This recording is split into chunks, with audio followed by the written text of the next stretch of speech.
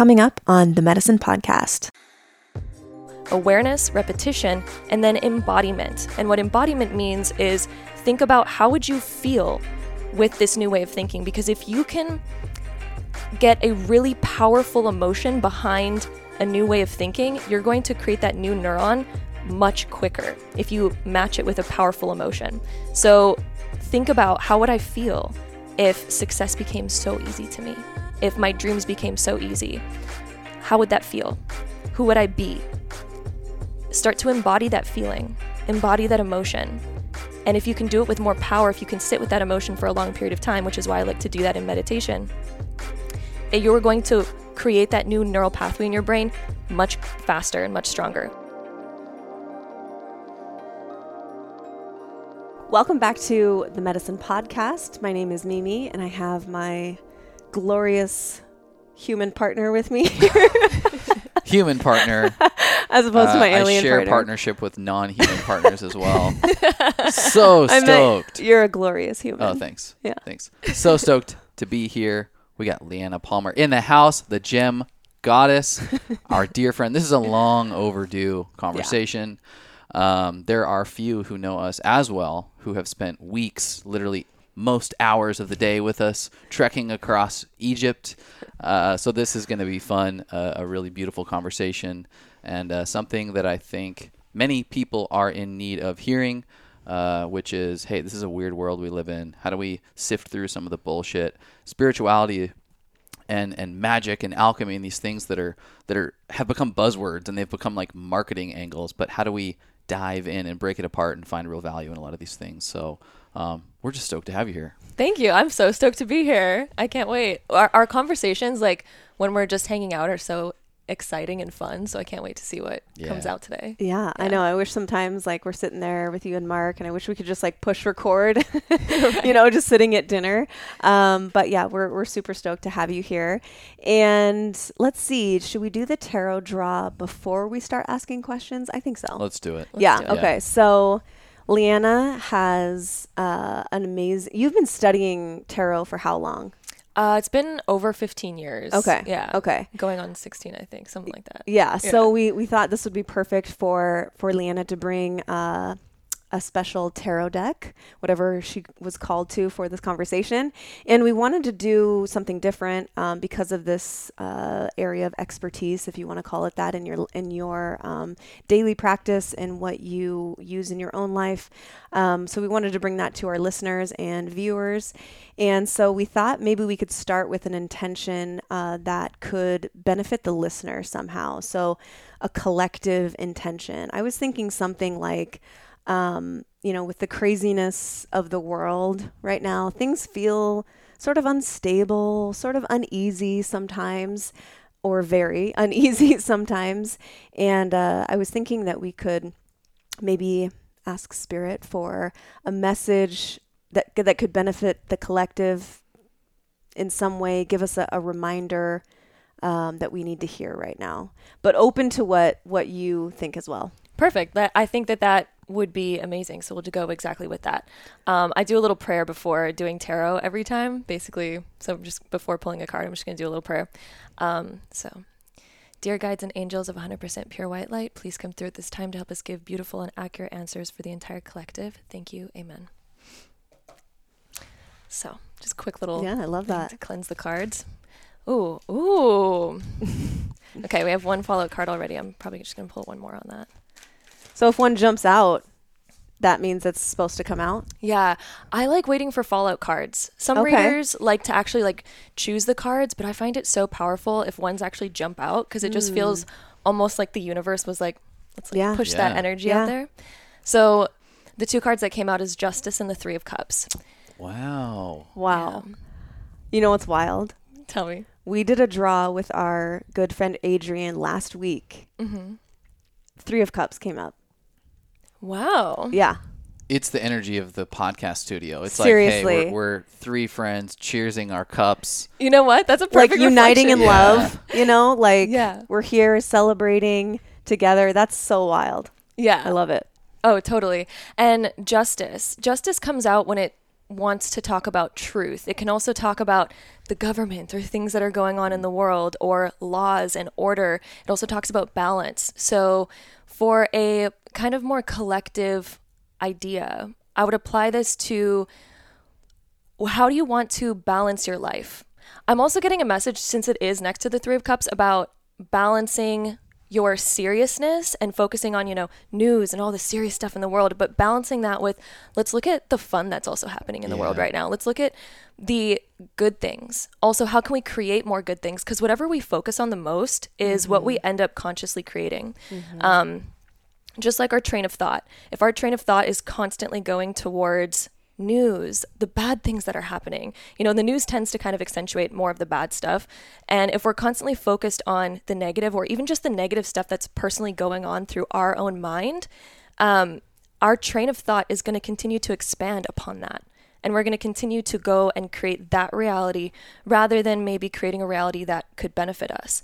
And if the collective, if we, even as individuals, begin to more focus our train of thought towards things that are celebratory, things that are fun, things that are amazing, we're going to continue that train of thought and expanding that reality. And we're also going to inspire other people to do that as well. Because just as everything branches out, a train of thought branches out, your energy will branch out as well.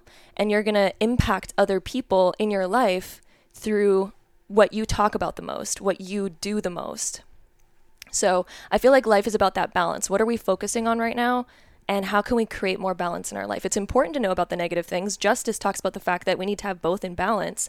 So it's important to be aware of what's going on in the world. How can we maybe fix the negative? But then at the same time, we do need to very much focus on balancing that with what is amazing and what do I want to create? Yeah. That's so good. And what's coming up for me is we get so accustomed to being frustrated by things of this world, sitting from our armchair, like sitting in the seat watching the news or scrolling through social media and like shaking our fist out of frustration at the powers that be that are keeping us from living our dreams or whatever narrative is being pushed down our throat. Yet we're sitting there not doing anything. And like, what if we leaned into community? This idea of friends getting together and cheersing and creating a collective environment that is of abundance and light and fun and joy. Get off your ass. If you're frustrated by something, how about you start with yourself, you start with your family, you start with your community, and you invest in those relationships to make the world a better place. It's a ripple effect. But if we're just going to consistently sit in our armchairs and be frustrated by what is happening to us without taking any action, it's only going to get worse. And not only frustrated, but also anxious and depressed. I would say, with the ongoings of the world. Yes, it is frustrating, but for me personally, I've noticed in my own life really recently, when I focus, if I'm, getting my updates through Twitter more and more often, my anxiety raises, like, palpably.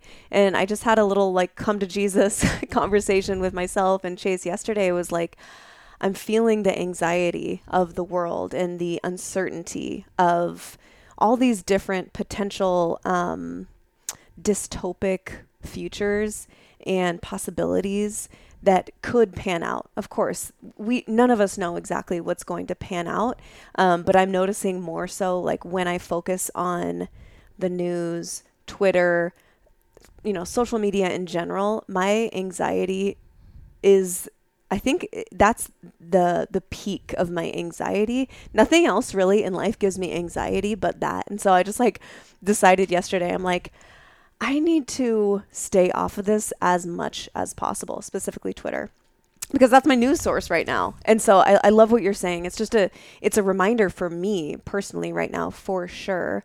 And then also, I hope a reminder, to the listener, to the viewer, just thinking about what it is you want to create and knowing that we have only so much time and energy to put towards what we want to create in our life. And if we're putting that energy towards the negativity, the headlines, the scary stuff in the world, doesn't mean you need to put your head in the sand, but just be mindful of where are you putting your energy, your dreams or your fears?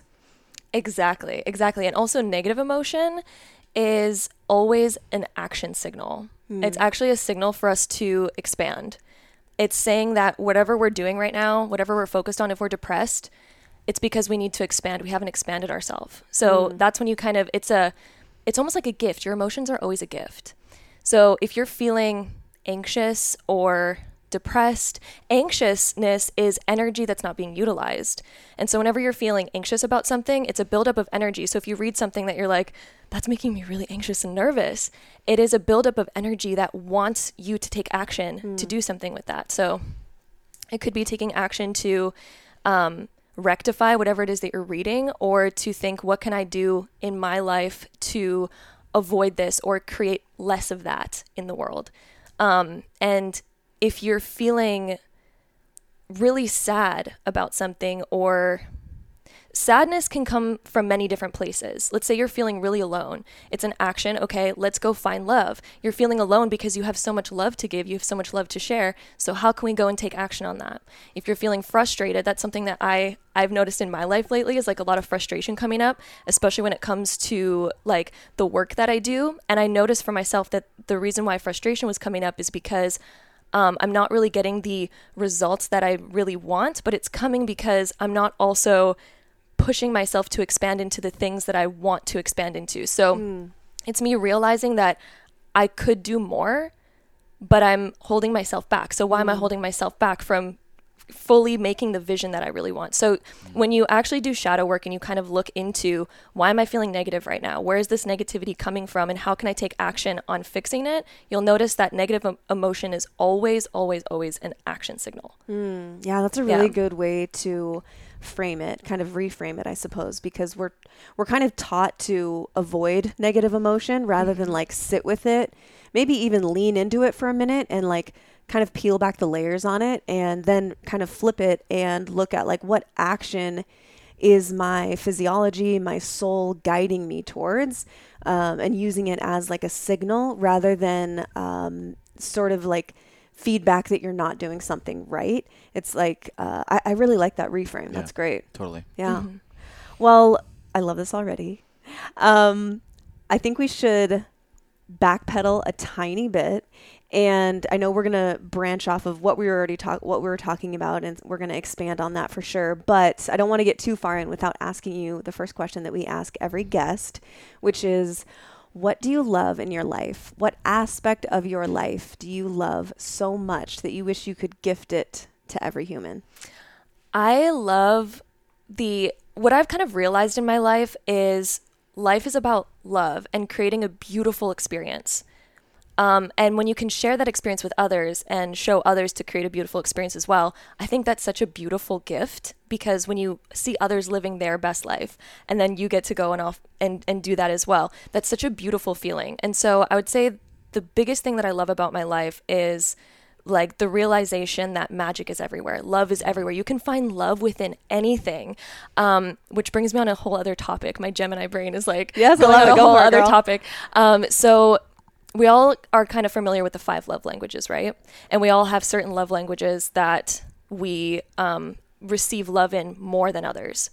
If you can actually work on that, and you can actually look at what are your lowest love languages, where do you not tend to recognize love in, if you can work on that to begin to recognize love within those places as well, you're going to create a life where you see love within everything. And then also, when you go to find like a partner in life, and let's say that you've worked on yourself and you can see love within everything, you're going to start to notice love when it's actually there.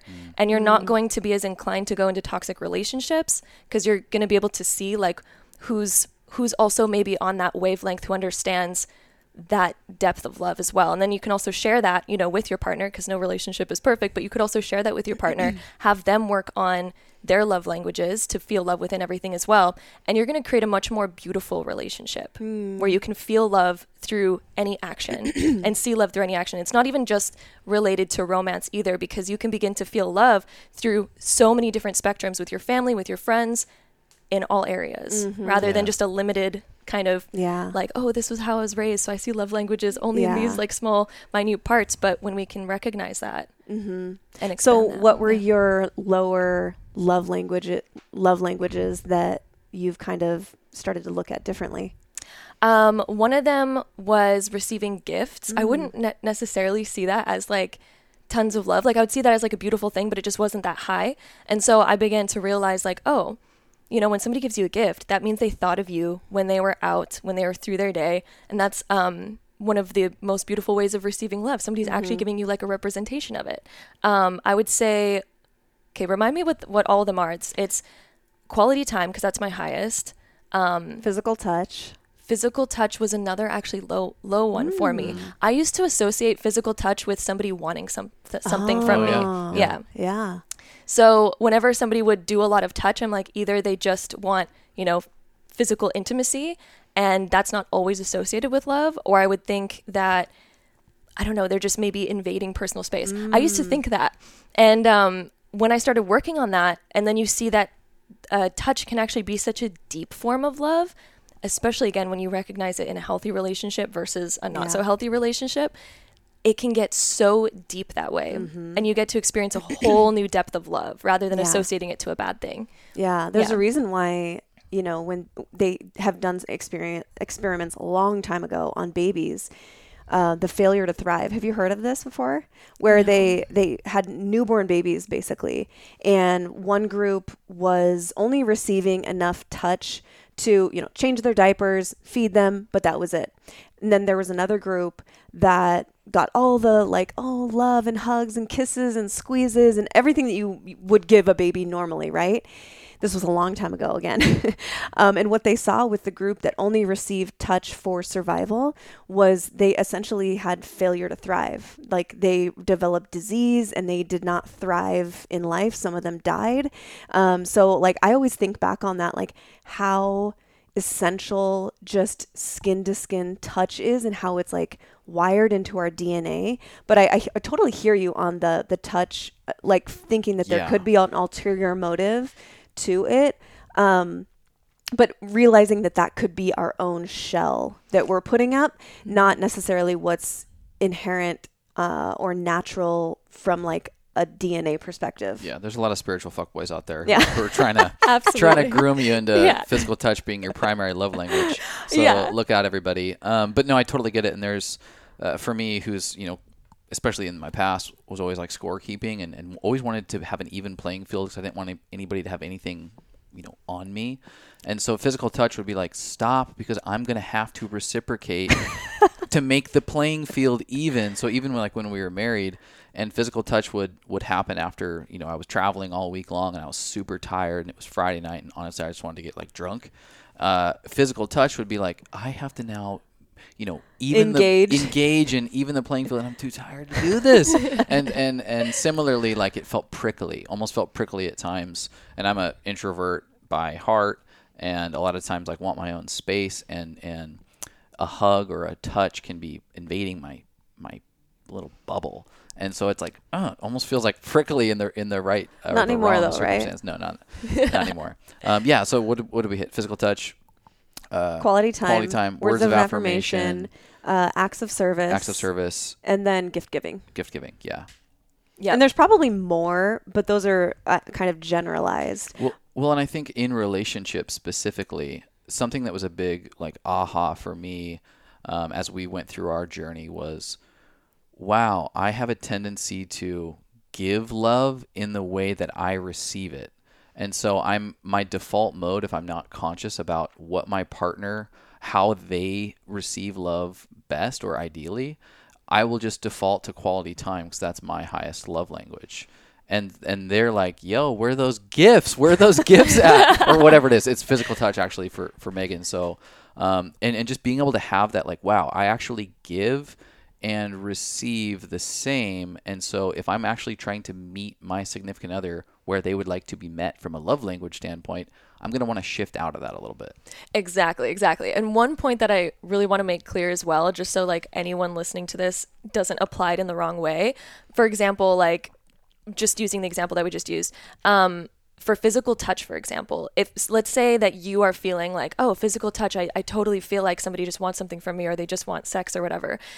You may actually just be in the wrong relationship, and you may actually just be with somebody who, you know, because we're very sensitive to that. So first of all, you may just be with somebody who that's just the case. Or it may be like an underlying association that you have from like childhood or something, Yeah. something that we've Totally. created for ourselves. Yeah. Yeah, that's a good clarification. Well, and then if we actually want to talk about the ideal definition of love, it would be unconditional love. And so if you are with someone who is giving and speaking to you in a love language because they have an expectation of getting something in return, that is not unconditional love. That is a condition that they are engaging in the love interaction with. Absolutely. And I'm actually so glad that you said that too, because one of my ways of like looking at the 5 love languages are those are your current conditions. And if you want to be able to love unconditionally and also to receive love unconditionally, you need to work on those so that you can recognize love in all of those areas and also work on yourself to give love in all of those areas. Yeah. I'm getting an image of like, you know, the love languages that are high on our list. Like for me, physical touch is number 1, followed by words of affirmation. Those are innate. Those are so easy. I breathe them, you know, it's so easy for me to engage in those, and engaging in the other ones or learning to understand when he's giving me an aspect or a nutrient that falls under one of the other 5 love languages. It's like developing a muscle. You know, it's like going to the gym and developing a muscle. You don't want to just always engage in the activities or the exercises that come easy to you, right? Like, let's lean into the ones that come maybe a little bit, that there's a little more stickiness. There's a little bit more resistance. Like, that's the areas that, you know, have the potential for us to grow. That's so true. And just like going to the gym, you don't just want to work out the muscles because you're like, oh my God, lifting weights like this is super easy. But then when you do this one, you're like, that one's like really hard. Yeah. So of course we don't want to just build the muscles that are good, because then our body is just going to, you know, be lopsided or something. Totally. So of course, like if you want your spiritual body to not be lopsided, it's about looking at, okay, what are my weaknesses and how can I work on those and actually dive into them more to make them strengths? Because we're all capable of like making any aspect of ourself into a strength. Yeah, that's a good point. Yeah. Super good. Well, I think, you know, probably a lot of our followers know you because they watched our stories when we were in Egypt and did a thorough stalking of your various platforms. But for the sake of educating everybody watching and or listening about what you do in the world currently, can you, you know, maybe just sum up what you are currently doing in the world? Okay. What I'm currently doing, I do tarot readings online on YouTube. Like, I don't do personal ones, but I do them on YouTube just for a lack of time. I don't do the personal ones anymore, but I also do astrology on YouTube. I make content to help inspire, uplift, and help you reach your highest potential, highest vibration. I make videos on manifestation, how to utilize the law of attraction, basically, so that you can create your dream reality. My whole purpose in life is to show you how to create your dream reality. That's my purpose, to awaken the parts of you that may be not awakened yet. I love it. Yeah. Yeah, that's so good. And so for anyone listening who we need to get caught up, I don't think we said it yet. We went to Egypt with Mark and Leanna. It was such an adventure, such an amazing just experience to do with you guys. And I will say, like, we have a lot of friends, but there's no bond quite like traveling overseas together and experiencing everything we did. And it was so fun to get to learn more about you and Mark together. But in that, you know, we were with each other every day for 3 weeks basically. And I'm piggybacking on something you were saying. You could look at your channel, you'll look at your content like, oh, she's got it all figured out. She's beautiful. She's intelligent. She's well-spoken, but maybe not know for sure if you're living and walking the walk, the things that you speak. And I just want to say right off the bat, like, after spending every day for 3 weeks with you, like, I can honestly say this girl walks the walk. Aww. And you're just a joy to be around. Like, we feel lighter when we hang out with you and Mark. And that is a rare thing in this world, in friendships, just in general. So I just want to put that out there, that like anything that you talk about today, like this girl does the work, and we saw that firsthand. So just wanted to give you major props there first off. Wow, thank you. I'm like so beyond flattered right now. I also love hanging out with you guys, and spending those 3 weeks together was like the most phenomenal, highest point of my life. So that was incredible. Yeah, we had super fun. some big bonding experiences Yeah. there Yeah. too. Some very real highs and some very real definitely. lows, but we got through it. We made it. Okay, so now that we know a little bit about what you do in the world and how you help people, your mission, I would, selfishly, we've heard a little bit about your backstory, and I just find it fascinating because it's so different than how Chase and I grew up in the evangelical Christian world. I just feel like we have wildly different childhoods, and specifically, you've shared with us before that your mom actually exposed you to a lot of how you're helping the world now, the tarot and the astrology. So I was hoping that you could go a little bit into your backstory a little bit and give us a sense of like maybe childhood, young adult years, like what that looked like for you. Yeah, absolutely. So, my mom was always into spirituality ever since she was like a teenager. She was like always diving into books on spiritual subjects. And she's also kind of, sensitive to, hearing spirits or whatever. That sounds super esoteric, I know, but like, and when I was born, I was really sensitive to energy as well. And I like started doing Reiki when I was 5, and I didn't know what it was. But basically anytime my mom had like tension in her back, because she was usually had like really sore shoulders or whatever, I would always feel, and I could like almost see that there was this more blackish energy that was like stopping the flow of energy in her body. Wow. And so when I was a kid, I didn't even know what this was. I didn't even know Reiki was a thing, didn't even know the name of it. But when I was 5, I was like, oh, let me just like pull that energy out of your back, And so I would do that. And then she'd be like, wow, I literally actually feel better. And as I got older, I ended up actually going for Reiki, and learning it from an actual teacher as I kind of discovered more about what it was. And my mom was super into tarot and astrology, and she would always have this tarot deck that she was, playing with and pulling cards and reading books on astrology. And I just got super into it. I was very interested in, as a kid, we're all kind of usually interested in like magical things and whatnot. And so this was a way to like bring magic into this world. And so I was super into it. And eventually my mom was like, oh, I want to take some classes on tarot and astrology. Do you want to join me? And I was like, of course I do. Like, absolutely. And so we would go to tarot and astrology classes together. And the tarot reader that I used to go to, we actually used to get readings from her as well. And I actually still usually see her about once a year. And she is so phenomenally accurate. She has predicted some of the most wildest things in my life. And this is what made me realize that there's really something to the tarot. It's not just this mystical kind of fun, like magical thing. There's really something to it. Just because like this tarot reader would predict things way far in my future that at the time I'd be like, there's no way. And there would be things that she would predict that were way out of my control that I couldn't just manifest for myself. And so she'd predict like certain relationships, how those relationships would turn out, what would happen, where I'd end up. She even told me that I'd eventually move to another country. And at the time I was like, this just sounds so wild, because I was so young when I got these readings. I was probably like 15 or 16 when I got these readings from her predicting these things.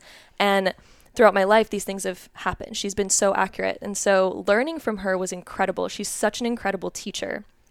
And I feel so blessed to have gotten to learn from her.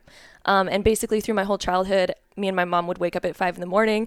every morning, do tarot together until like 8 a.m. Wow. And then go to classes together, come home, start working on the tarot again, because we were just so fascinated by it. And then, that expanded into doing numerology, mediumship, and just going into all different directions with spirituality. So that's basically my background and how I grew up. Yeah. That's so cool. So cool. Yeah. And we would have been blasted and out of our community as heretics.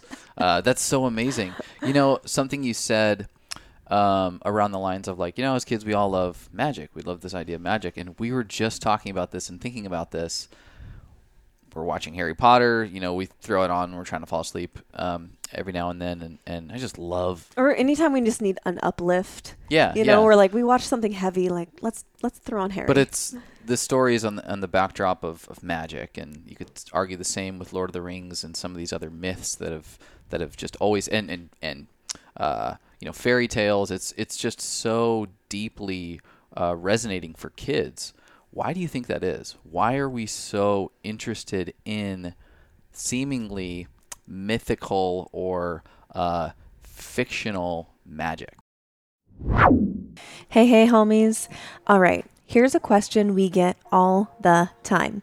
Is it okay for generally healthy people to take Immune Intel AHCC, or is it just for people with serious illness? This is a great question. And most of the world is aware now just how critical a healthy, functional immune system is in order to maintain long-term health. But it's still easy to forget about your immune system until it's too late, until there's a breakdown somewhere, until your body is dealing with something quite serious. So, what happens when generally healthy people take AHCC? Well, it's sort of like fixing the roof when the sun is shining. And now your house is much less likely to flood because of a leak. How does it do this? AHCC works like a boss to quickly enhance the immune system, cell function, and communication. For example, the NK, natural killer cells, these are white blood cells that specialize in attacking tumor cells and cells infected with viruses. AHCC has proven to increase your NK cells by up to 800% in a matter of weeks. And T cells, these immune soldiers are important because they help direct your body's immune response. Certain types of T cells can actually seek out and kill foreign invaders. And AHCC helps promote optimal T cell activity. I know that I want this intelligence in my body every single day. So Chase and I both take at least 2 capsules of Immune Intel AHCC every single day without fail. If you'd like to start blessing your body with this daily intelligence, go to themedicine.com/products or just check the show notes below. Cheers, boo. I think it's because we know that there's some sort of underlying truth of it. So, for example, we cannot conceptualize of anything that we haven't seen or experienced before. For example, if I tell you to think about a color you've never seen, you can't do it. And so the fact that we can even conceptualize of the concept of magic means that there's something that is unexplainable in the human experience. And so I feel like as kids, we're also really drawn to this because our imagination is more open and we're less kind of restricted with different belief systems that we've created in adulthood, such as like, oh, magic isn't real. You know, I feel like as adults, we tend to kind of lose that because we've experienced some of the negatives in life that have maybe destroyed some of the magic that we used to believe. But just because you've experienced negative things doesn't make that belief system real, which I would love to talk about belief systems eventually. But yeah, so that's basically why I think we have this fascination. And I think kids are also more like they're closer to the spiritual realm because they've just been born, they've just been incarnated. So they may still feel more and be more open to those energies. I also think like when you're a kid, you haven't gone through your indoctrination, programming. Certainly you're in the process of it. You're a sponge. You're picking up everything from like, okay, this is useful. That's what that is. This is what that is. Okay, I'm not supposed to do that. People look at me weird when I do this. So I think it's innate in us to be drawn to things that are magical. I mean, even the concept of Santa Claus, like little kids love the concept because it is magical. And I think we get far enough along in our programming where we start to be very aware of how other people see us. And so I think like engaging in, you know, fantasy or magic or speaking in a certain way about certain things, we pick up on, oh, she thinks I'm weird for that. Oh, I better not do that. And we suddenly become way more concerned and fixated on how other people are seeing us rather than just in our own world and in our own imagination, like living in the magic. What do you think? Yeah, I think that's great. I think we at an early age, and probably most of us don't even remember it, feel shame and guilt around magical thinking, and we get more feedback thinking left to right, top to bottom. And so when we get feedback from the external world that we're doing something within the box, we continue to double down on that and go down that path. And it's funny, the people who I've met who are the most magical in their adult lives typically weren't thrust into that a very, very rational way of thinking and behaving at an early age. They usually have a traditional upbringing or had exposure to, solving questions and problems through outside of the box thinking and totally wild ways of coming up to conclusions and answers and ways to live your life. So I think that's totally true. I mean, I would distill it back to childhood and most of the environments that we're brought into.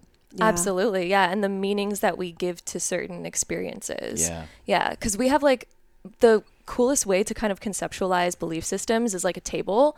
And then let's say that your belief is the tabletop, but then every experience that you have is the legs supporting that table. It's going to be really hard for you to change a certain belief if you have a lot of legs supporting that table, a lot of experiences backing that certain idea. And just because we have an idea with a lot of support under it doesn't actually make it true. So for example, in childhood, let's take the idea of like a little boy, and let's say that he went to go tell a girl that he had a crush on her and she rejected him. And let's say he put the meaning on that, like, I'm unlovable. And that experience proves to him that perception that I'm unlovable. And let's say that he goes and tries out again, because maybe he gets another crush when he's a little bit older, and then he tries it again, maybe gets rejected again. That's another experience backing that idea. But the thing is that that belief that he has is untrue. Everyone is lovable in their own way, right? But we kind of create these certain belief systems because of experiences and the meaning that we attach to that experience. Yeah. So if you want to break down old belief systems, if you want to create new ones that actually support the reality that you want, it's about defining, okay, what is the current belief systems that I have that might be holding me back? What do I believe about the world? Do I believe that money's hard to get? Do I believe that relationships are really difficult? I'm always going to attract, someone that's not ideal. What belief systems do you have? If you can define that, which there's a process for doing that.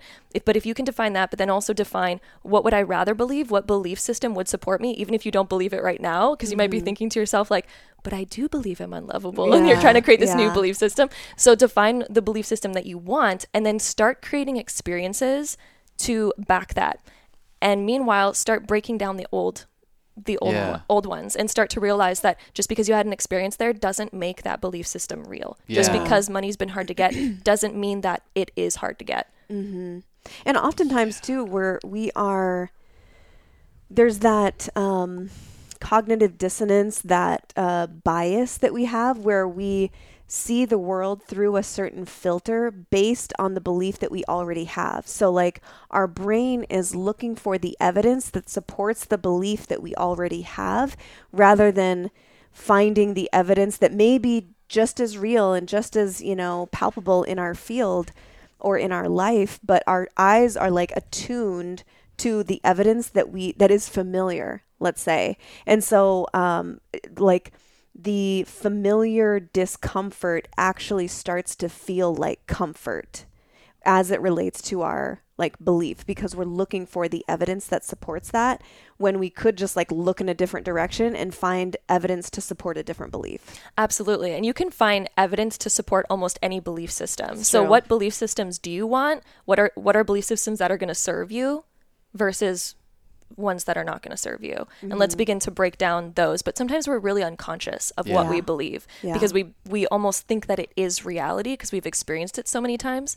And that's the beauty of shadow work. It's looking at the unconscious, which is what shadow work basically stands for, is looking at the shadow, looking at the unconscious, whereas light is the conscious mind. Yeah. So let's keep pulling on this thread because I like this a lot. I mean, just sharing openly, belief systems that have come into my life. One, we got divorced, and I still do this, and I have to watch myself because I tend to just consider marriage bullshit. Because my evidence for marriage is that it was the most painful thing that ever happened to me. And so I am consistently I have to unattach myself from this idea that marriage is, or I'll be kind of a cynical asshole when people get married, especially when they get married really young, and I'll be like, oh Jesus, okay, here we go. But that's because it's validated by my experience being just incredibly heartbreaking and cold, the whole process when we're super open about it, but it was not enjoyable. The other one is Christianity, and this is me witnessing it. So I'm witnessing Christianity for many, where they experience mentorship. They experience the Hierophant archetype, and they see community. They have a friend group. They also find a connection to the divine, a meditation practice that they call prayer.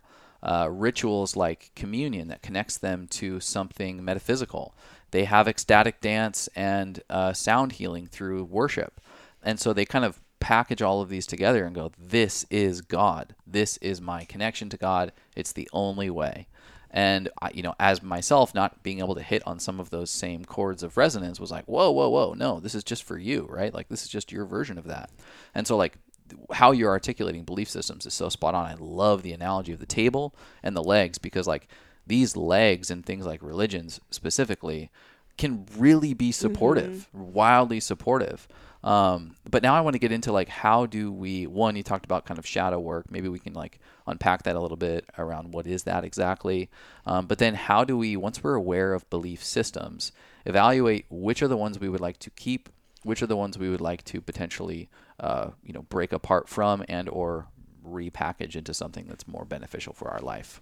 Yeah, so one of the first ways to kind of begin to uncover your belief systems is to ask yourself, what are the emotions you feel on a daily basis?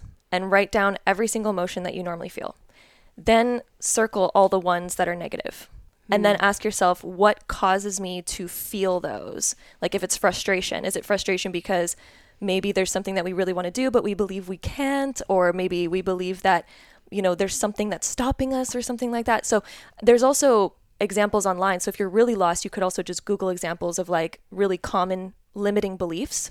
There's tons of examples, and you just kind of go through them and see like, oh, I actually really resonate with that one. So those are some of the ways that you can get to know what are your limiting beliefs. You can also get to know your fears that way. So is there a fear that's coming up in your life when you're feeling a negative emotion? And a fear is similar to a limiting belief as well. We may fear rejection. We may fear failure. Those are really common fears that we have. So we may have a belief system attached to those fears as well. We may believe like it's hard to do whatever you want to do, therefore you fear failure. You fear failure around that. So once you are aware of what your current belief systems are, then you can begin to ask yourself, what is the opposite of that? How could I change this belief to something that serves me? So instead of believing, I feel like, or I believe that I won't attain my dreams because it's really difficult. If you have that belief, write something down that's the opposite. So write down, my dreams are super easy to attain because I have these dreams, I have this visualization, therefore I can do it. Anything I visualize, I can do. And even though you may not believe that at first, and it may feel like really false when you're writing that down, you may feel like that's a fairy tale way of thinking that doesn't make sense. It doesn't make sense right now because it's not a strong neural pathway in your brain. So when we believe old thoughts, and we have a lot of support on that, you can almost see it as like driving down a road so many times. The tire prints are going to become so imprinted. That old way of thinking is so imprinted in your mind right now. The less you use it, the more that, nature's going to overtake that road again. And it's going to break down. It won't, the less you fire a certain neuron, the less that you're going to wire it into your mind. But the more that you fire a new neuron, which is a new way of thinking, the more you're going to build that new road, that new neural pathway. So when you want to create a new belief, repeat that belief to yourself and also begin to embody it. So the 3 different ways to change your identity are repetition, awareness, and embodiment. Awareness actually comes first. So awareness of what's the belief that you want to have. Then you need to repeat it. Repeat that belief to yourself. Anytime that you catch yourself thinking in the negative way, if you notice fear coming up, if you notice the limitation coming up, repeat to yourself your new way of thinking. It's going to feel unnatural at first. You're going to question it. But the more that you repeat it to yourself, the more that you think it, the more you're going to wire in that new way of thinking. So awareness, repetition, and then embodiment. Embodiment, I like to do embodiment through meditation personally, but you can do embodiment in many different ways. And what embodiment means is think about how would you feel with this new way of thinking? Because if you can get a really powerful emotion behind a new way of thinking, you're going to create that new neuron much quicker if you match it with a powerful emotion. So think about, how would I feel if success became so easy to me? if my dreams became so easy? How would that feel? Who would I be? Start to embody that feeling, embody that emotion. And if you can do it with more power, if you can sit with that emotion for a long period of time, which is why I like to do that in meditation, you're going to create that new neural pathway in your brain much faster and much stronger. And then you can also look for evidence in your external world to back that new belief as well. So you can Google stories of people who maybe came from, really unsuccessful backgrounds and created the most success for themselves. The more that you can create that I love experience. Yeah. You can just Google examples of people that have done it anyway, because there's no way your belief system is cold, hard, solid truth if other people have proved it wrong. Yeah, right? That's so true. That's a really good reminder for me too, to put my head more in some of those stories of rags to riches stories, if you will. I'll give an example. This is perfectly articulated, and I'll give an example from my life. And I wasn't really even aware of this happening. This is just kind of like by happenstance, and your 3 steps of awareness, repetition, embodiment. So spot on as you're saying these back. I'm reminded when we got divorced, 2 years after we'd been divorced, I was just still harboring like bitterness and negativity in my life, and was so ready to be done with it and just get rid of this feeling. I would think about Megan or our life or our relationship, and it would just bring such bitterness into the way that I thought, the way that I acted, the relationships that I was having. And I was like, I am so ready to get over this. And I was reading Dr. Joe Dispenza's book, Breaking the Habit of Being Yourself. And this awareness was like step 1, was like, wow, this is not serving me any longer. And it's actually, continuing to deteriorate my lifestyle. And so I started this practice of like, every time I would think of Megan or think of our life or think of my past, I would just say the word change, which was based on his recommendation in the book. And as I would say that, I would go kind of the next step, which would be into this embodiment phase of when I would spend time in meditation, I would think about her and wish for the best. I would hope that she was successful, that she was happy, that she was healthy. Because honestly, when I would think about her previously, I had hoped that she wasn't doing well. Like out of the bitterness of my soul, I was like, I hope she's kind of like struggling, and so I was like, fuck, I have to get past this point. So past this point that when I think of her, I get like lit up with excitement for the things that she's creating in the world. I'd loosely known that she'd become an entrepreneur and things like that, which was helpful. But it was clunky. It was like not easy. It was like fucking nails on the chalkboard for a little while, but slowly and surely, like it really did start to change in my body. So much so that after months of doing this, we organically reconnect, and I'm lit up by the reconnection as friends. Forgetting the fact that she was, my ex-wife, and rather just like, wow, I'm so groomed in this way of thinking about you that as we've reconnected, and I think it like, blew you away in a lot of ways, because it was like, yeah, let's go. Let me hear about your life. I'm so excited for you. I know you're crushing it. And it was through these practices. Of course, I was not aware of these steps, but as you're saying this is the exact kind of route that I took for getting over the biggest challenge of, my very cushioned life. And piggybacking on that, I mean, we wouldn't be sitting here now had you not done that. No. Mm-mm. Had you decided that it was going to be too hard or annoying, or that you just didn't want to, or that you liked living in the negativity of the bitterness, because that can be almost like its own weird like dopamine hit. Yeah. Pleasure hit in like the negative sense, kind of living in those negative thought loops. Had you not done that, like we wouldn't be sitting here today, because we wouldn't have met up. We wouldn't have reconnected. We wouldn't have started a new friendship. So I just wanted to kind of amplify the ripple effect that making a small decision like that, it's a big decision, but it's a small act, but with profound ripple effects. Like you have no idea what doing what you just described, Leanna, could do for the rest of your entire life. It can totally transform. Absolutely. Shifting like one belief system can completely change radically your entire life, because our belief systems actually like block our mind from expanding and creating a reality beyond those limitations. You will never be able to create a reality beyond your limitations, because the belief systems that you have are putting your mind into a box. Therefore, your mind is never going to think outside of the box unless you break down the belief. If you break down that wall, your mind is going to expand there.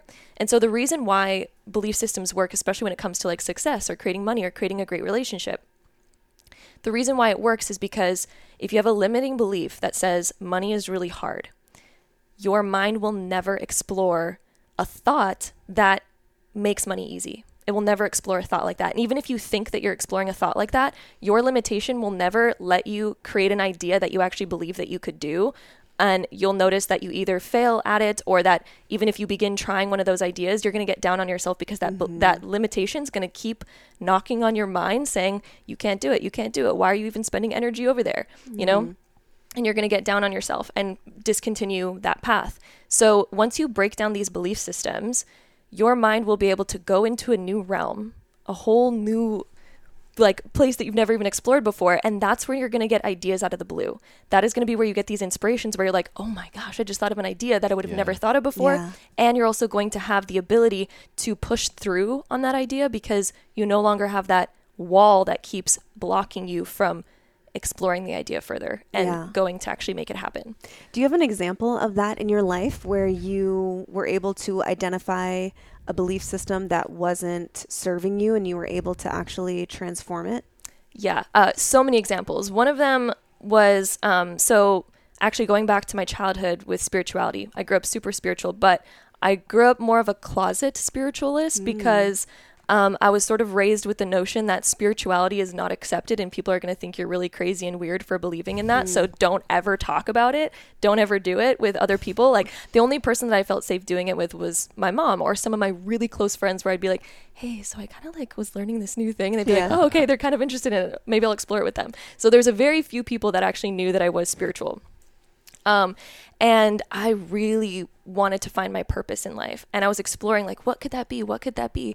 And my mind didn't even think that I could do tarot or astrology because I just had this belief system like you can't talk about that stuff. So therefore it was not even an option I explored for myself to be my career. And there was a long time I was like trying to find myself in my career, which actually ended up being a divine thing because I ended up going to audio engineering school because I thought like, oh, being a producer would be really fun or doing something within music. And that actually had a major benefit for me. So I'm glad that I took that route. And so there's actually purpose behind all of our limitations. And maybe we can come back to that topic, but there's always purpose behind our limitations. Anyway, eventually, in my kind of early 20s, I was like, I really want to do this, but I need to kind of break through this limiting belief that spirituality is weird because I was like, I want to live my purpose. And I knew some people in my life at the time who were, you know, living their spiritual lives and making a career out of it. And I just thought it was the most inspiring, most beautiful thing ever. And I was like, I can't do that. Like, I can't do that. And then I'm like, why can't I do that? And it was this moment where I was like, wow, I have this belief system that I can't do it because I believe that I'm going to be mocked for it or judged. And it was a huge feeling of like fear of judgment. And eventually I was just like, you know what? I'm going to like liberate myself. I'm going to break free from that. And I'm just going to make a video. I'm going to take action on it to prove to myself that I can do it. So I still actually had this belief system when I started my spiritual YouTube channel, but I realized I had this belief, which made me realize that I need to start the YouTube channel. And so I did. And it took me some time to like break out of that fear because as I was making those videos, I was still kind of like really awkward and stuff. But the more that I did it, the more that I just put myself there, I noticed that people would say supportive things. There'd be a couple negative people here and there, but there would also be some supportive people. And I was like, I'm just going to start speaking to those, people that are supportive of this. And just breaking out of that, that's why I do what I do today. That's why like I've made spirituality my career. So that was one of the biggest things that I broke out of.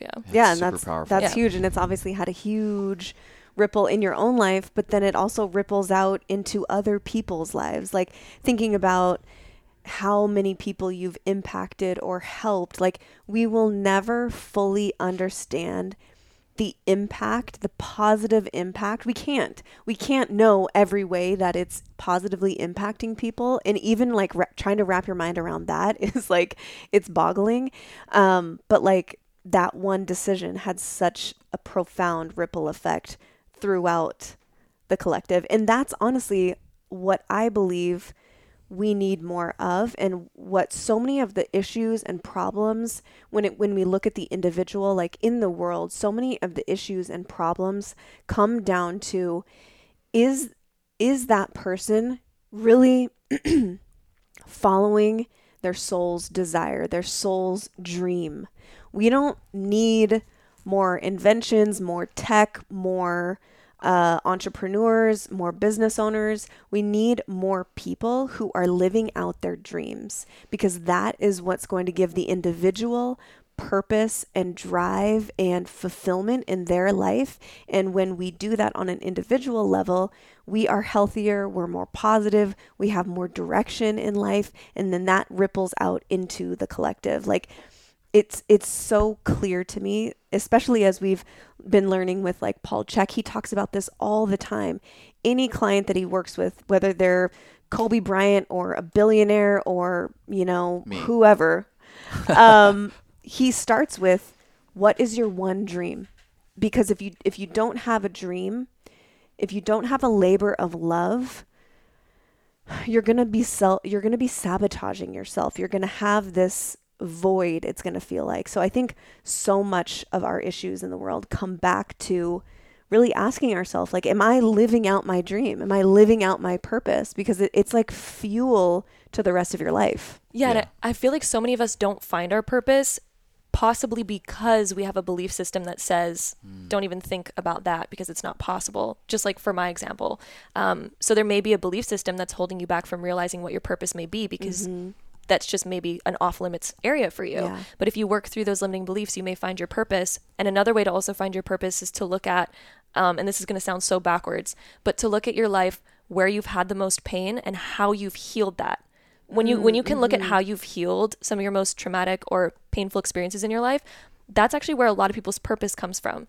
For example, musicians found that music has healed their pain. Therefore, they became so fascinated with music that they became a professional musician. Or, you know, for example, for me, I've worked through a lot of my pain through spiritual concepts and learning a lot about personal development, law of attraction, doing tarot and astrology, and I found my purpose within that. That's why that I became so passionate behind it, because passion is an interesting emotion that you can be passionately in love with something, or you can passionately hate something. Yeah. But if you want to cultivate more passion in your life, look at how you've healed, look at how you've transformed. Yeah. And if you still need to create a purpose, you know, maybe you're going through a hard time right now, think about, how can I heal that? And then you may find more of your purpose through that, because we create our purpose. It's not just something that's arbitrary that we're like, oh, we need to go out and like find it in the world. We create our purpose. So how are you healing? You know, and you've created like an amazing podcast. You found healing a lot through mushrooms, and look at what you're doing, like podcast mushrooms, And there's still like, you know, just being open, like belief systems still, I think have even like kept me chained to certain versions of myself over the last 3 years as we've launched this show and we talk about these various topics. We kind of recently publicly came out of the closet with psychedelics, which is like something we'd always danced around. Even being on video, we just started YouTube. My reservations were that I still have a foot in the real world, right? The business world. The business world. I'm talking to lawyers and bankers and investors, and I know the first thing they do is they look up my social and platforms, and when they see, you know, psychedelics mentioned, I'm like, oh Jesus, now I got to sort of like integrate this version of myself with the suits, right? The suits of the world. And I think it's kept me like chained to this version of myself in a lot of ways, and I've had such a hard time to reconcile both of these versions of myself. But yeah, now I'm just deeply curious, and it's a new idea and a new concept, really. But just being like, what is that guy? Like, if half my body is this like businessman and the other half is a psychonaut who, you know, wants to push the edges of consciousness, like these motherfuckers are just gonna have to deal with it. That's where I'm at right now. Also, like, the suits are probably microdosing on a daily basis. Let's be real. They want to be, yeah. But no, it like deeply resonates because it is this. It's not. All of these things are not easy. You're not saying they're easy, and I want to reiterate that. Like, these aren't easy. They sound and simple. They can be simple, but that doesn't necessarily mean they're without challenge. Hey friends, by now you probably have picked up that Chase and I are committed to living optimally healthy lives. We are obsessed with small actions that have profound benefits for the entire body, which is why I'm super excited to share the benefits of ASEA with you. ASEA is classified as a cell signaling supplement, meaning that it supports cellular regeneration and communication. Our overall expression of health comes down to our individual cells and how they function. And with so many toxins, pesticides, and disruptors that unfortunately exist in our world, it's no wonder that the body starts to break down and express disease. We'd like to limit that disease expression if possible, and it is possible. ASEA is full of redox molecules. These redox molecules are the communication centers of your cells. We're born with redox molecules, but they steadily decrease over time. So ASEA redox comes in two different forms, used in different ways, but both have incredible capacity to help the body heal itself. There's a liquid and a gel. ASEA Redox liquid is something we drink daily to increase our internal cellular communication and regeneration throughout the body. We've noticed that our digestion, sleep quality, and recovery after workouts has all improved. The gel is a topical product that can be used for pain or fast healing of injuries or skin issues. I personally use it on my face twice a day to promote smooth, nourished, clear skin. And honestly, my skin has never been softer or smoother in my life. I'm amazed. The gel also increases blood flow significantly. So TMI, but we love to use it before sex to increase blood flow and sensation. I won't get into all the details here, but wow, it really works. To learn more about how ASEA supports your entire body and see a full breakdown of uses, you can go to themedicine.com/ASEA. That's ASEA. Or you can just check the show notes, of course, for the direct link. We are committed to only sharing with you guys what has made a significant impact on our lives and overall well-being. Cheers to cellular health and cheers to ASEA. Okay, bye. Something that I put on my social media last week, like just was working out and I just had this thought that like no matter what path we take in life, there's going to be hurdles, there's going to be obstacles, like there are going to be difficult aspects to whatever path that we take. So for example, lifting weights is challenging, but being overweight and sick is also challenging in a different way. Living your purpose and your dream and working tirelessly, day in and day out to achieve this thing is really challenging. But also not having a goal or a dream or something to push you through hard days is also challenging. Building a conscious relationship is not always easy. There are challenging aspects, but it's so worth it. Being single and feeling like you have a void in your life and you're not able to express your love, or being with toxic partners is also challenging. So it's like that's what Earth School, we're in the spiritual kindergarten to experience and to learn and to grow. And there's going to be hurdles. There's going to be challenges no matter which road you take. So if we can think about that and like proactively choose the challenge, it feels like it's our choice and that we're stepping into it with some amount of power rather than it just happening to us, like the difficulty just happening to us and we have no say in it. Mm-hmm. What are your thoughts there? Yeah, so I love what you guys are saying, because yes, there is always challenge, and that's a huge thing that many people don't talk about when it comes to like manifestation or like changing your life, making decisions, breaking beliefs. There will be challenges. One of the most important questions to ask yourself is, how would my life change if this fear or this challenge was no longer holding me back? How would my life change if I no longer held myself back from that fear and I just stepped into it? What would be different about it? And for you, it might be like just going full force into like passionately talking about all these different things. But yes, there may be repercussions. That is just the cold, hard reality truth. And our ego fears that.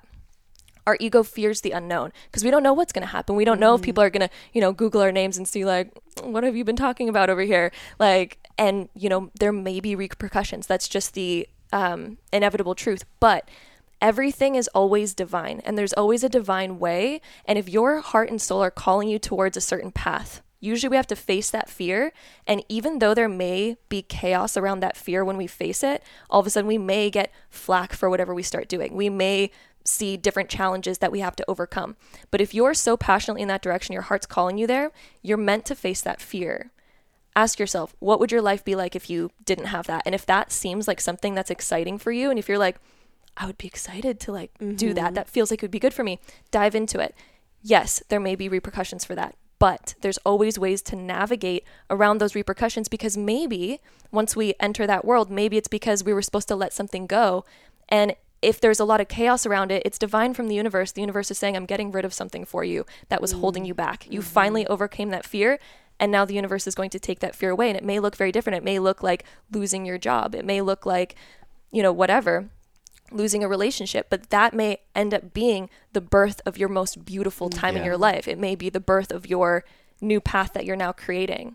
Yeah, it's so true. It's like it's like those people or that flack, the feedback that you might be getting from jumping in the deep end of wherever you've decided to jump in at, might just be the excess weight that you need to shed to be able to get into the rest of what you're aiming to get into. And so, I mean, that totally makes sense. I want to get into a little bit around manifestation. I think it's a word that's thrown out a lot. I think it's been completely overused as it pertains to kind of like the influencer world at large. Oftentimes just assumed to be quite easy. You make a vision board and you stare at it every day, and then your dreams come true. Maybe we can break it down a little bit, and would love to get kind of your perspective. I know you're a master at manifestation, so we can debunk a few things. Yeah, thank you. So one of the main things to know about manifestation is that we are constantly manifesting no matter what. Your unconscious and your conscious mind are constantly creating your reality.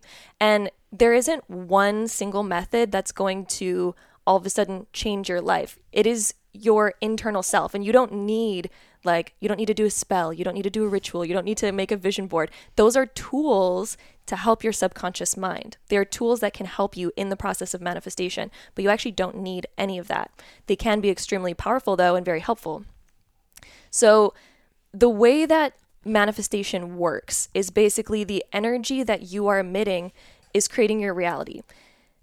You can look at the energy that you're emitting as your emotion. Your emotion is your way of reading frequency. So if you're feeling negative, your frequency that you are emitting is equal to that. It's going to be negative.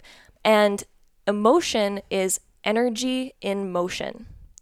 So whatever emotion that you're feeling, you're putting that energy into motion, and it's sending ripples out into the world. So for example, if you're feeling negative, and let's say you're interacting with somebody, and let's say that they're also feeling negative, those two frequencies, when they meet each other, they're going to get amplified because they're a similar frequency. It will amplify. If you're feeling really positive and you go to a negative person, those two frequencies, you won't see eye to eye. It'll kind of create like a new waveform that's not quite like seeing eye to eye. And depending on whose amplification is stronger, it will shift that person. So if my amplification is so strong, let's say I'm feeling so positive, I'm talking to someone who's feeling negative, but let's say I'm so like powerful in my high vibe, that amplification of that frequency that I'm emitting will overpower the other frequency, and it may actually uplift that person. You may notice that person's like, wow, you just really uplifted me out of that mood. Wow, thank you. You can also look at this in interactions. So if you really want to help somebody out of something, or pull somebody out of a way of thinking or a frequency that they're emitting, you can either meet them at that same frequency, because you'll get two waveforms where all of a sudden that person will feel comfortable, you'll get more leverage, and then you can begin to show them kind of a new concept or idea. Only if they're open to it, of course. You don't want to use this as a manipulation practice. Yeah. But so that's like one way that you can shift someone's amplitude, or you could also just be really powerful in your own amplitude. But this also doesn't just affect relationships. It affects everything in your life. The energy that you emit, everything on this earth is frequency. And one of the things that we learn in science is that everything is just different particles that are vibrating at different rates. everything. So everything is motion. That's one of the Hermetic principles, as well as the principle of vibration. Everything is vibrating. Your emotions are a way of reading vibration. If you are feeling amazing, you are going to amplify anything in your reality that resonates with that. So you are going to then amplify things that are amazing. If you're amplifying the energy of, I'm going to manifest like the love of my life. Let's say that that's what you want to manifest. If you actually exude the emotion of already having met your soulmate or the person that you want to fall in love with, if you're emitting that emotion, you're going to amplify everything in this world that is equal to that. And those two energies are going to begin magnetizing towards each other. So that's how manifestation works. The energy that you're emitting is so powerful and so important. So it's not just about your way of thinking. And I know a lot of people get into manifestation after watching The Secret, which The Secret is such an amazing work of art. It's such an amazing movie. But it talks pretty much solely about your way of thinking, which your way of thinking does affect your emotions. But the things that actually create your reality is your emotions. So you need to have a powerful emotion in order to manifest. Yeah. Right? Yeah. If anyone is doubting even just the language around energy, I would challenge you to just think back on moments in your life. If you've ever been at a sporting event where the crowd is super into something and there almost becomes another entity that's involved, like the power of these people cheering for something, and that's typically a positive experience. If you've ever witnessed or been a part of a mob, like the quote unquote mob mentality, where, I mean, political riots and things of that nature get quite hostile and people do things that are so out of body because of this sort of accumulation of negative energy, and god awful things happen. Or even just reading headlines, like I was talking about at the beginning of the episode, is like if you're reading and immersing yourself in the negativity of Twitter or social media or comparisonitis on Instagram, like you feel worse. Like it brings you down. Yeah. Like going home and back to your community, and if you've come from a place that's, pessimistic or negative, you can come off of a weekend from going home a lot of times and being like, wow, that I feel just like in the dumps. It's so negative. So these are completely real circumstances. I think the Bible verse is like, where two or more are gathered. I think it's something, I don't know the exact verse, but evidence being that two people or more with synchronized, energetic states can be extremely powerful, for better or for worse. And even in my lifetime, as I've doubted these types of things, I've found that these environments specifically are so clearly showcasing the power of what these, seemingly intangible energies can actually contain. At what point does it turn toxic, if ever? Like, I have seen maybe denial of certain realities by strictly focusing on only things that are good or fixating on manifestation. And there are, I've witnessed in my life, some who are in complete denial of maybe current circumstances, if you know what I'm saying. Yeah, that is a great question. So one of the ways that I've noticed it kind of gets toxic is when you start to become aware of that your emotions create your reality. Then we tend to get really scared if we're ever feeling negative. And we try to avoid it, we try to deny it. But as we know, if we deny or suppress the negative emotions, they kind of fester and grow and become bigger.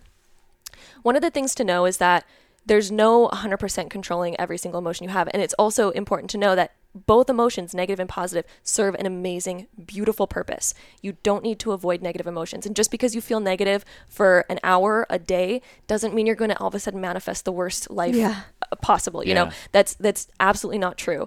Your negative emotions play such an important role in the process of manifestation because your emotions tell you what's going on in the ethers. It tells you what's going on subconsciously for you that you might not be aware of, because a lot of our manifestation is subconscious as well. We live 95% of our day subconsciously and only 5% consciously. So there's a lot going on subconsciously. That's why when negative emotions come up, it's so important to look at them, because negative emotions tell you when you are out of alignment with what you desire. So if you have a negative emotion come up, such as frustration, okay, why is that coming up? we can actually look at that and be excited. Like, oh my gosh, there's an emotion coming up that's telling me if I'm like in alignment or out. We start to look at, okay, what did I just do that caused this frustration? And is this frustration attached to a belief? Is it attached to a fear? Is it attached to an outcome that I'm trying to force to happen? Because another thing to be aware of in manifestation is that we're not manifesting to, like, we don't control other people. Other people are also manifesting their own realities, and we're manifesting ours. So if we're trying to manifest, and let's say we're in a relationship where we're like, I'm manifesting that this person is my soulmate, and let's say that they're like, I'm really not feeling this relationship, you know? Yeah. So it's like, you're not going to control someone else. Yeah. Everyone has free will. So in the process of manifestation, there's certain rules. We can't necessarily, manifest for other people in a bigger picture. So we can't force somebody to be our soulmate. We can't force somebody to all of a sudden want a different outcome in their life. Let's say we're trying to manifest for a child and we're like, you are going to want to be a doctor. Yeah. Leave behind your dreams. Like, we can't do that, right? So that's a huge thing to know. There's a lot in the spiritual community that says, oh, you can manifest anyone into your life. No, you technically can manifest somebody into your life, but you're not going to like the outcome of that necessarily if they weren't meant to be there. So you can manifest having more time with someone. You can try to force things going on, but it's not going to necessarily lead to that outcome. So look at what's frustrating in your life right now and start to realize that that's actually a blessing that's trying to notch you over to where you're actually meant to go. We could also use this example in career. So let's say you really, really want to work for a certain company and you're like, that's the company I want to work for, 100% want to be that. And let's say you're a writer and you want to work for that company. So let's say that you apply and you get rejected and you're like, no, I'm manifesting that it's going to happen. I'm manifesting that's going to happen. So you keep applying, you keep applying, you keep applying. And the universe is like, nope, nope, nope, nope. And you're like, manifestation isn't real. It must not be happening. Sometimes manifestation works in kind of a more mysterious way. So yes, you may want to be a writer, and that may be something that, you can actually do. You can do anything, but that company, the universe may actually be protecting you from an experience that you don't want. Because you may be thinking the emotion that you're putting out might be, I'm going to have the most amazing career. That might be the emotion that you're emitting, is like, I'm going to have the most amazing career there. But the universe might be already foreseeing and, feeling that vibration. That vibration might be out of alignment with that. So you keep getting these rejection notices and you're like, I don't understand why. The universe is trying to notch you over to the place that actually matches the emotion that you're emitting. Yeah. So you might notice rejection in certain areas, and that rejection is so divine. So if you notice negativity coming up, if you notice, bad things happening or whatever, unideal outcomes, it's supposed to notch you over. It's an awareness to notch you over to the best outcome. If a relationship falls out of your life, that might be divine from the universe to put you on a new path.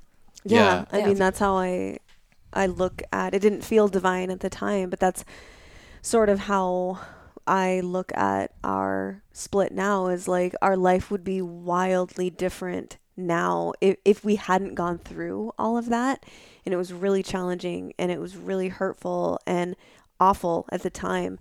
But now, like, looking at our life, when people ask us how we're doing, it's like, we're living the dream. Yeah. Literally living my dream life. And that wouldn't be the case in the same exact way had we not gone through the shitstorm of divorce, which felt really negative in the moment. What were you going to say? Well, I was known, and I feel the same way completely. I was going to propose a couple ways to manifest, and maybe you can correct them or up level them, because I've heard literally in my life a particular project that I was working on. I was with some spiritual individuals who believed in the power of manifestation, and they were like, all right, we need to envision and manifest a very specific number as to how much money we're going to make in this. And so it was like, let's just say it was $1 million. I want everybody to focus on $1 million, all the zeros, the dollar sign, and when we meditate, we're all going to focus on that. One, does that work? Is that effective? How could it be up leveled? And I think the same could be said, because I've heard this as well. Focus on the weight that you want. Lose 50 pounds. So that scale is going to say 120. Like, it's going to look at 120. Focus on that scale. how would you up level those types of manifestation recommendations that are kind of fixated upon a very specific outcome? Okay, so to answer your first question, those do work. 100% they do work, especially if you have a collective, like focusing on an outcome that really does amplify it. How you could up level the $1 million mark instead of, because that's actually, you're limiting it now to $1 million. Even though $1 million might seem like a huge number, if you define a specific number, you may actually be limiting it, because what if your potential that year could have been 3 million? Yeah. Like, who knows, right? 1.5. So you could up level that by changing the wording to be, we're going to create more than 1 million. 1 million is our minimum. We're creating more than that. Like, let's create more. You also want to, anytime that you manifest something, let's say you're writing something down of what you want to manifest, always single out each word and make sure that there's no negative words, because your subconscious mind reads into the negative word. So if you're saying, I want to get out of debt, that's to your subconscious mind, you're automatically thinking of debt. Therefore, you're going to feel the emotion of debt, because, for example, if I tell you, don't think of a pink elephant, you're going to think of a pink elephant automatically. So make sure there's no negative words. Make sure there's nothing that you've written down that you don't want to manifest, because your subconscious mind, we work 95% off of our subconscious. So make sure there's no negative words, because your subconscious is just going to manifest the negative word instead of actually reading like, I don't want that, you know, right? So, back to your thing, you could up level that by not putting the exact number. You could say above 1 million, or you could say like our best year yet. But if you want it to be 1 million or more, I would say above 1 million. Okay. Yeah. So what about the process, the second example of like a specific weight? What would you say around that? So sometimes specific weights aren't necessarily where we're going to feel our best. So my first recommendation would be just feeling the emotion. Like, how do you want to feel about your weight? Do you want to feel at your absolute best?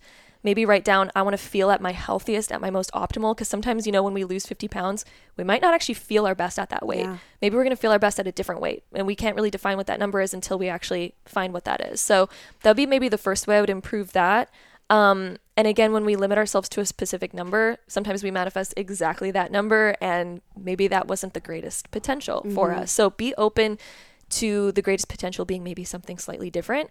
But if you want, you know, if you want to have the best figure of your life, if you want to feel your most optimal and most healthy and strong, you could write something like, I am going to manifest being so happy with my body and feeling so healthy within it.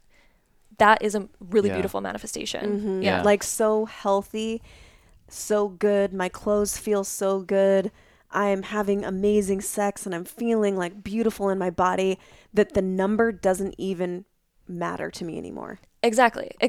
Yeah. So that's kind of what I was thinking too. Like around money, for instance, if you fixate on money, you know, you could be even pushing yourself into doing ungodly things to get it, right? Like, I'm going to steal to get this money.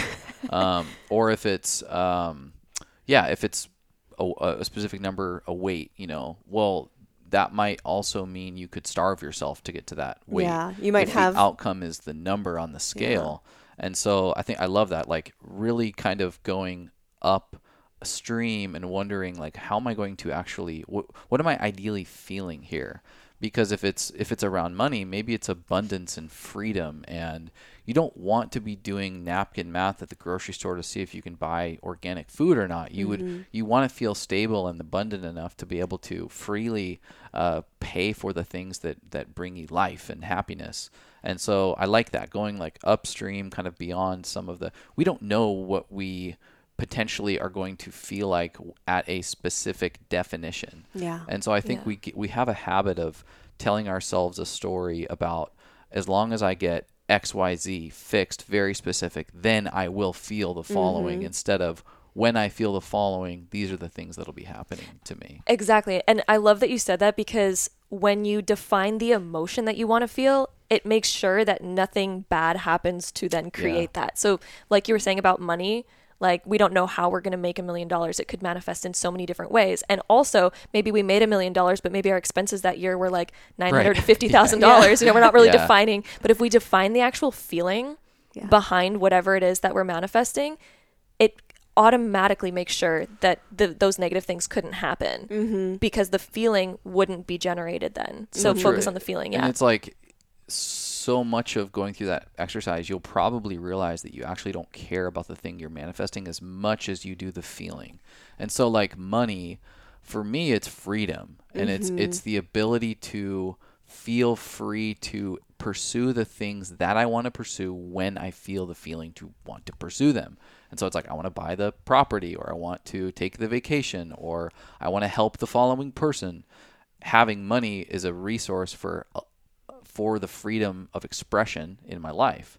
And so maybe it's like, wow, I need to meditate more on what freedom means to me, and how my legacy and my purpose is actually contributing towards a more free life instead of a more rich life. Yeah. Yeah, and I'm so also glad that you brought that up, because that's also another key to manifesting is the emotions that you're desiring to feel is actually your key to manifesting it. Because I'll give this example just to make this like easier.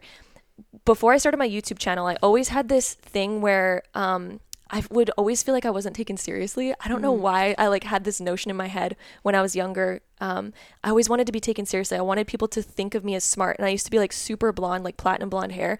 And there was always this stigmatism, I guess, around that. Or at least I had this belief like, nobody's going to take me seriously. Nobody's going to think I have anything important to say.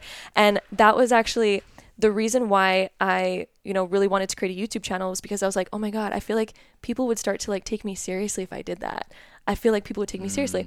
But I would never start a YouTube channel until I started feeling like I took myself seriously, until I embodied that emotion. Once I embodied that emotion, the action to then, create a reality for myself where I felt that, then those actions became clear. So you're not even going to realize the actions that you need to take until you begin to embody the emotion of what it is you're trying to manifest. If you want to manifest the most amazing love that you've ever felt, and you want to manifest your soulmate, embody that emotion. Because once you embody that emotion and you go on dates, you're going to see who's equal to that emotion. You're all of a sudden going to feel like the energy, and you're going to be like, no, that's not the one.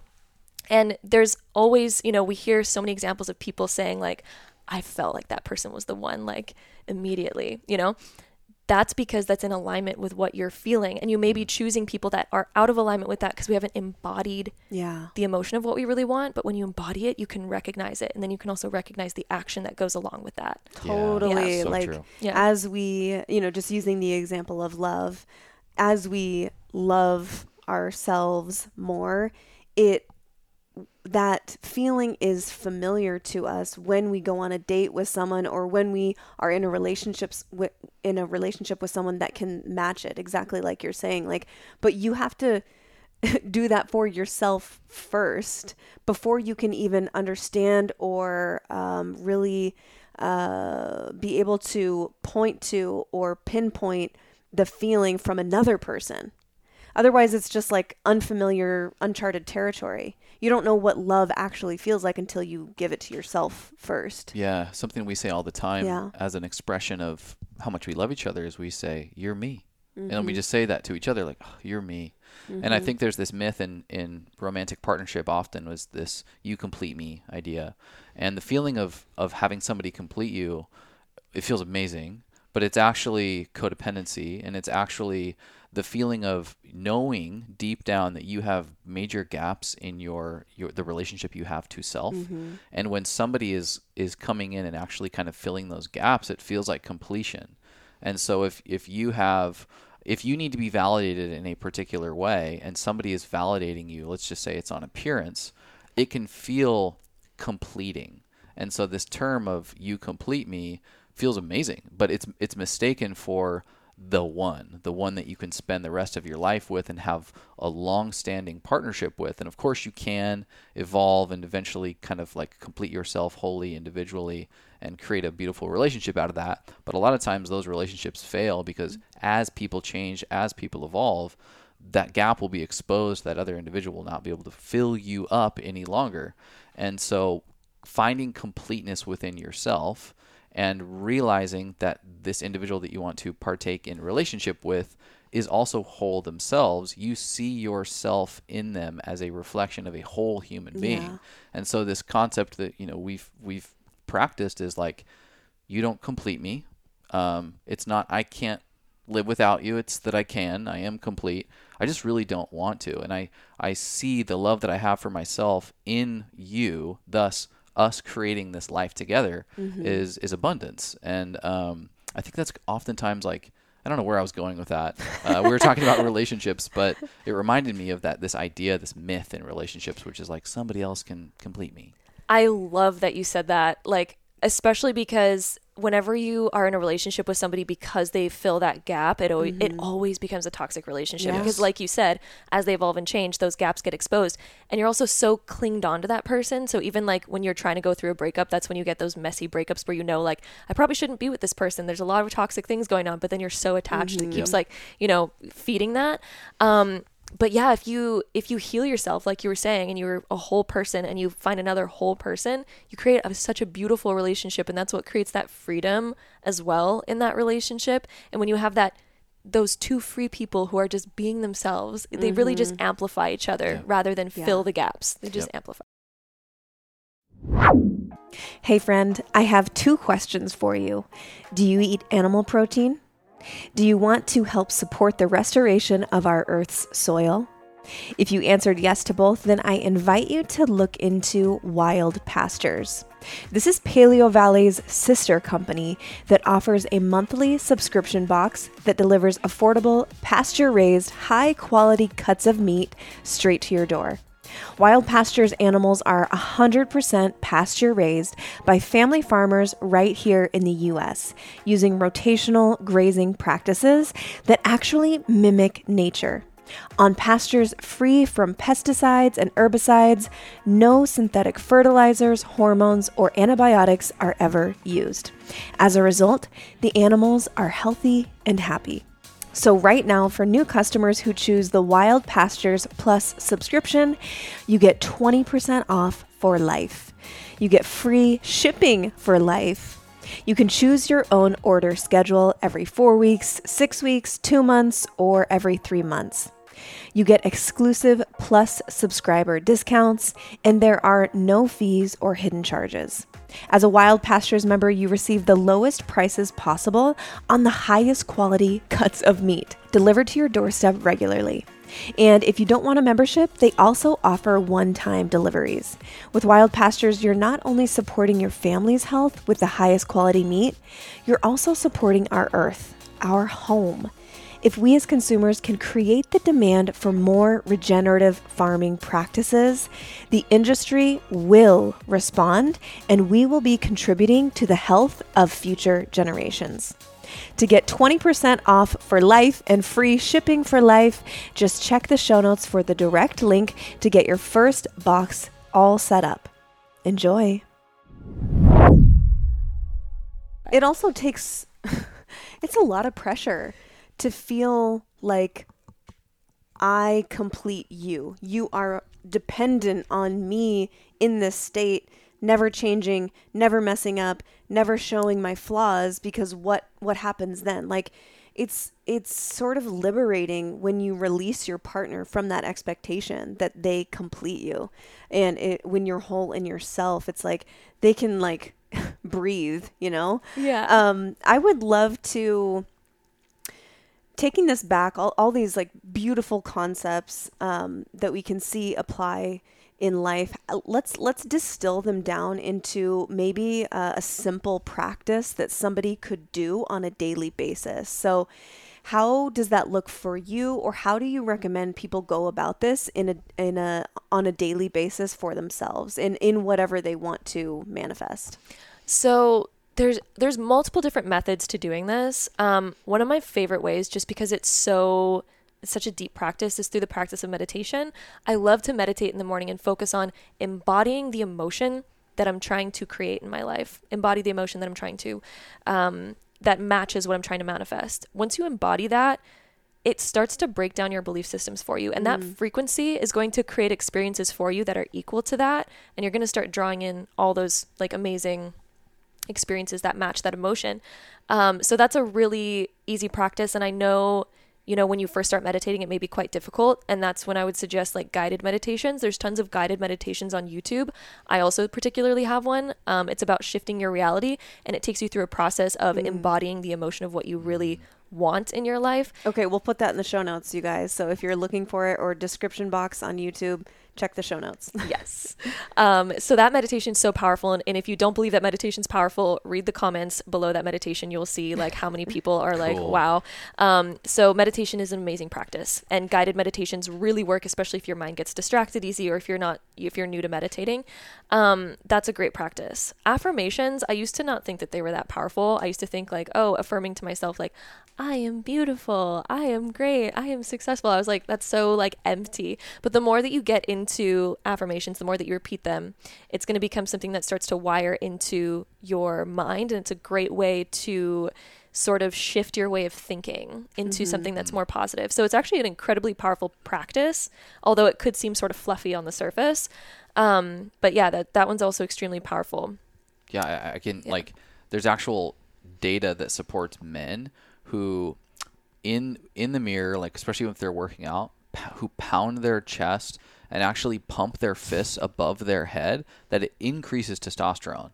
And it's a very primal thing, but it's like actually going through the motions, even if you're not totally sold on it, by doing that can have a physiological impact. Yes, and your physiology, exactly like how you were saying, like pumping your fist, if you actually like move your body into a new position that reflects what you want to feel, it's going to affect your emotions and your way of thinking, because your way of thinking affects your physiology, but it's also a two-way street where your physiology affects your way of thinking. Yeah. So if I'm sitting like down like this and I'm just like, ugh, you know, like I'm going to manifest the thoughts of like worry or negative emotions or things that are associated with that posture. But if I change my posture, and let's like use your example too, like when you start pumping your fists and all of that, it actually releases the hormone of testosterone. Yeah. You can change so much of like your internal state and your physical body by just changing your posture. Yeah. That's a great way to like use embodiment. Yeah. Yeah. What about journaling? Do you ever use journaling practices? Yeah. So I do also do journaling, especially to kind of figure out if I'm feeling like a negative emotion. It's a great way to like break it down and start to reflect on it and see where it's stemming from, to work through it that way. I also journal as in like kind of like scripting. If you've ever, like you guys have probably heard of scripting. It's basically when you make sort of like a diary entry as if you've already were living your dream life and you script about it. I love doing that type of journaling. I also do journal prompts where I ask myself like a series of questions that'll help me reflect on my well-being and sort of see the areas that I need to maybe work on in my life. So that's, journaling's great if you have like journaling prompts. Yeah. Yeah, I love the practice of journaling. I find that sometimes like my hand starts writing things that I didn't consciously think. Like it starts a flow of words or concepts or thoughts or beliefs, like you were saying, like kind of working through the negative belief, like what am I actually working with here? It sort of gives you a map of what is on the inside, but maybe you haven't thought consciously, like in sentences in your head. So when you give yourself the space to just no judgment, just like let it flow on the paper, not only are you working through some of those, I would say, tangles in your mind, it also now, whatever you're putting on the paper has weight in the world. So I think something that helps me is to write down exactly what I'm manifesting or how I want to feel, because then it's not just up here anymore, which again is obviously super powerful, but now these words have weight in the world somewhere. And I think that it could be my own thought, but that's how I like to think about it, is that it's even more so just amplifying the energy surrounding that emotion or behavior or whatever it is. Yeah. Exactly. And that's one of the reasons why like doing like a vision board or something like that, or journaling, is so powerful, because it does amplify manifestation. It helps your subconscious begin to recognize something in the physical world as well. So another great way. Like I do make a vision board once a year, and everything on that vision board comes true by the end of the year. Sometimes it happens so fast though that I need to make like a new one like a couple months later, because I'm like, wow, that really like came true fast. I've had that happen to me a couple times. But yeah, vision boards are super powerful. I also really like to manifest with water. That's something that I've talked about a little bit. And like, you guys, are you familiar with Dr. Emoto? And like, So but for our listeners who aren't, maybe listen. So Dr. Emoto did this water experiment where he would put words on different jars of water, and all this water was taken from the exact same source. It was the same molecularly and structure-wise.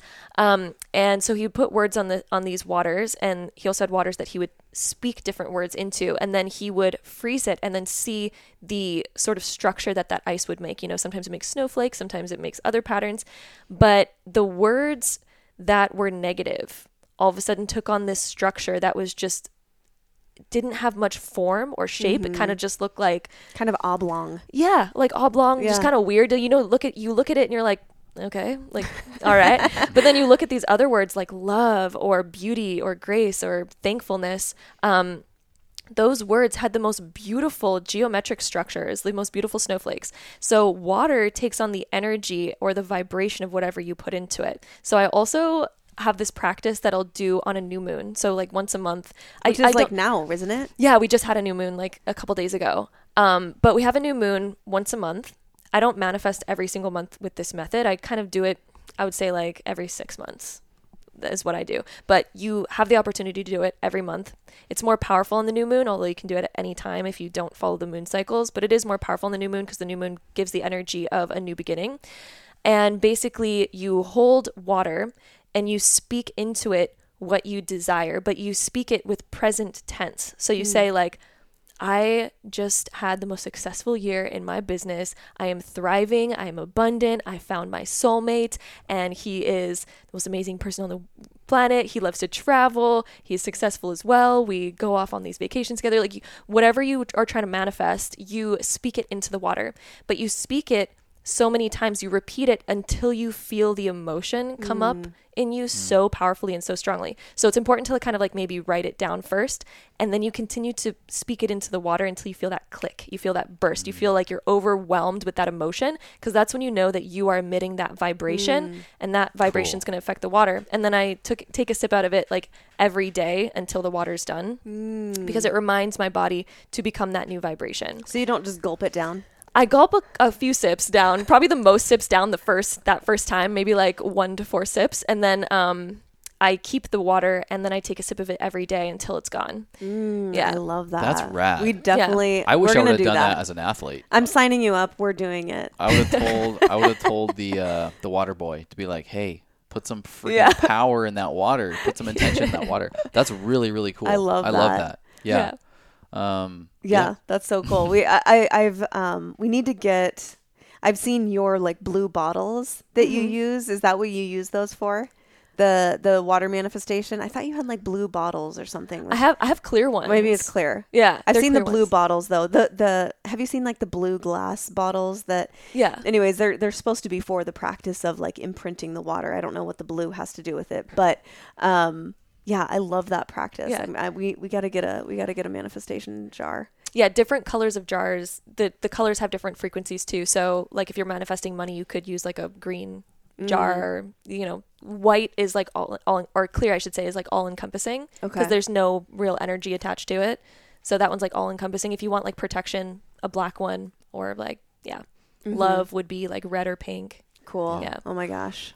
On the note so cool. of water and what you're putting into your body and how you take care of your body, what are your thoughts and perspectives around your physical well-being, both from a movement and exercise perspective, as well as diet, and what you eat and drink, in relationship to a spiritual life, or in relationship to your capacity for manifesting the life that you like? Okay, so this might be a slightly unpopular opinion, actually, but it actually plays such a huge role. Yeah. Your health and well-being, your kind of like energy flow through your body is really affected by what you eat, how well your blood is flowing through your body. If you have certain blockages, your energy is not fully going, how it should be. Exercise is so powerful to get energy into motion. And actually, like growing up, my mom always used to tell me, like, if I was sitting on the couch and I was like trying to contact a friend to be like, I want to hang out with a friend today, but I was just sitting on the couch and I'm like, nobody's answering the phone right now. This sucks. My mom would always be like, go outside, be active, and do something, and I swear you're going to get that call back from your friends. They're just going to call you back because it puts energy into motion. And when your energy is in motion, everything that you're trying to manifest actually comes in faster. because you're moving that energy and it amplifies it. So you getting into motion plays a huge role in manifesting.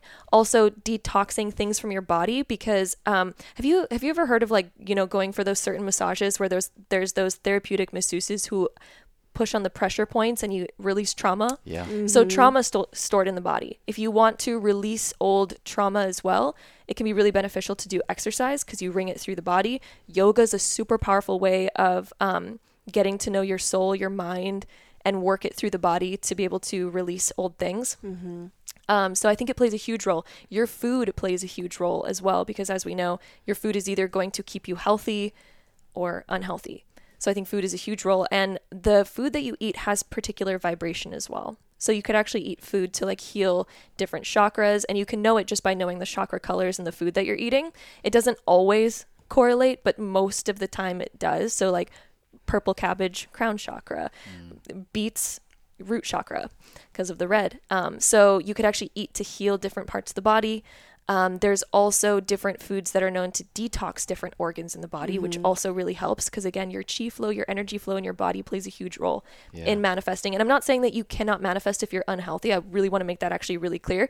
If you're currently going through any health issues or, you know, mental struggles or anything like that, it does not hinder your ability to manifest. You can still manifest out of that, because once you create a powerful emotion, it can create the energy and motion where you can begin to take action or get ideas to overcome those obstacles, to overcome those issues. So of course you're going to be more in alignment with a healthier vessel, but it does not mean that you cannot create healthy alignment and manifest all of your wildest dreams, even if you're currently struggling. You still can, and you can still do it in very powerful ways. Yeah. I think of it, we've talked about this before on different podcasts, but we kind of think of it like an antenna, where if it's a little fuzzy, maybe you're a little unhealthy, or maybe you are wanting to shift your health or manifest your the epitome, your optimal health, whatever that looks like for you, but it's a little fuzzy right now. Like your antenna is going to be a little fuzzy.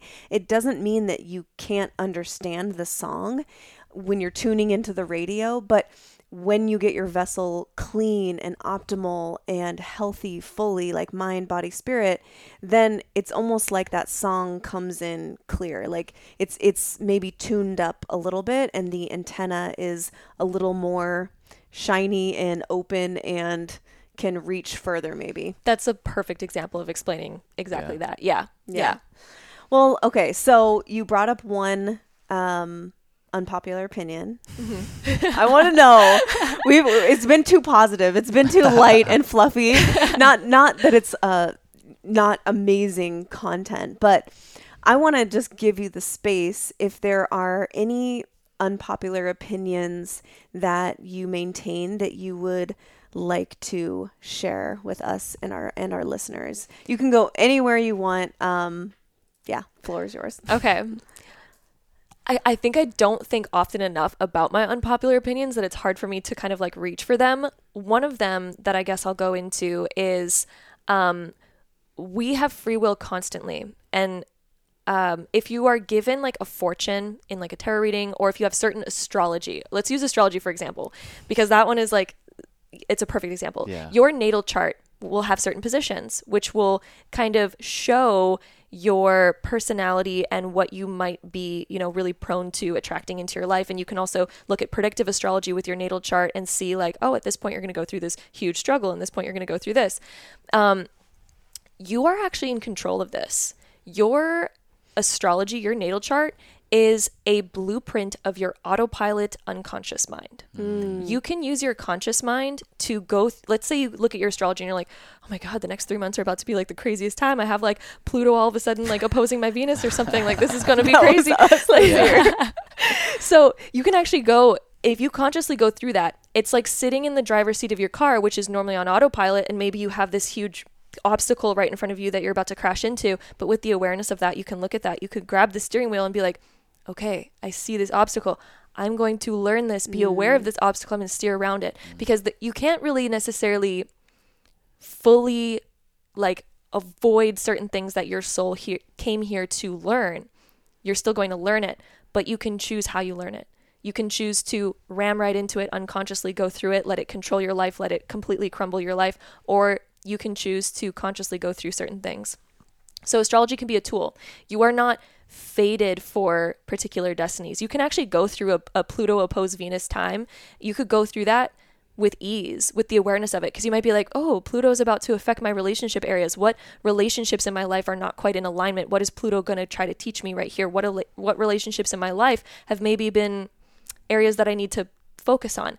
With that awareness, you can look at that and be like, all right, let's start working on my relationships. What do I need to learn in this time?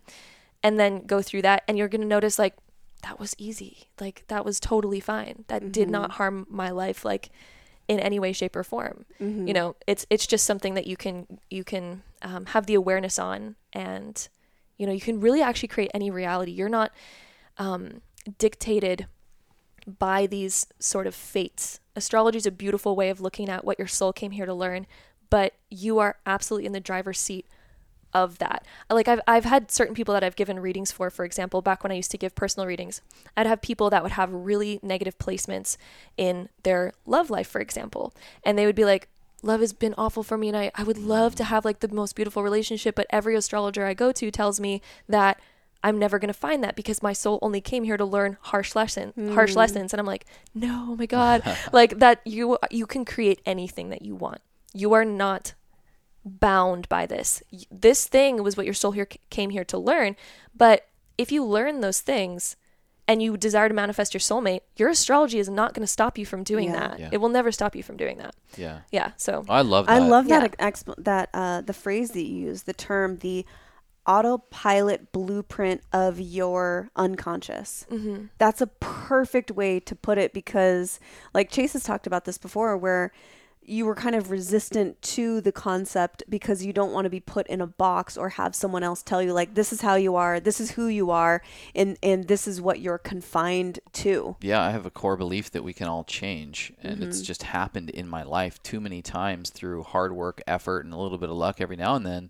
But it's a core belief, and you know, I'm an introvert, brutally shy young boy who now is very social, can be extroverted in certain lanes, loves people, loves connection.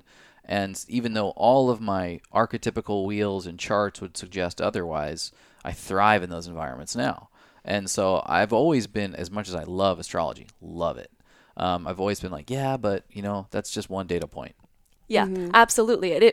And that's a great way to look at it. It can be used as a tool. And I think it should only ever be used as a tool, rather than something to tell you, oh, you're fated for this, give up on your dreams because that's not in your astrology. No, like, you can really create anything. That's just your subconscious blueprint. And the reason why we have that, what I believe, is that our soul came here to learn certain things. I feel like we did choose to come here, and we chose what we want to learn and go through. And in order to make sure that that happens, of course, we're going to need certain subconscious programs.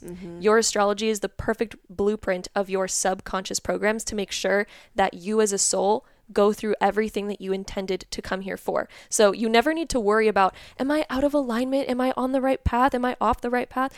No, like, you are always in alignment. Yeah. Your subconscious is always keeping you on that right path, but your free will is that conscious mind. You can choose to learn these lessons and implement them, shift them, and then create any reality that you want.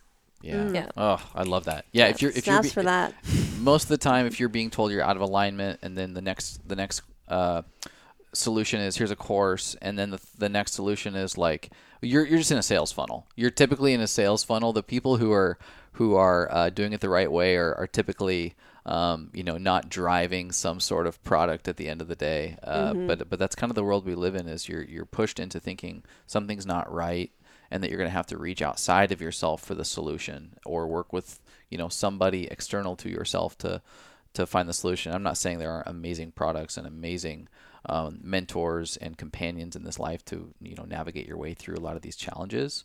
But I am an absolute believer in the, the capacity to push through these things. We actually maintain ourselves. Yes. Absolutely. And we're not going to get anything out of a course if we don't actually shift ourselves. Like you Yeah. could go on a course for like breaking habits. You know, you could go to like a Tony Robbins course Yeah. to break a habit and then just wait for him to do it for you. But you're actually not going to break that habit until you just take whatever he's teaching you and apply it to your life. Yeah. Yeah. So absolutely. you really have to be, and you always are the creator of your reality. Yeah. Yeah. And definitely mentors can help you with that. Yeah. Mentors hugely can help you with that. I've had like mentors in my life who've excelled my learning process so much.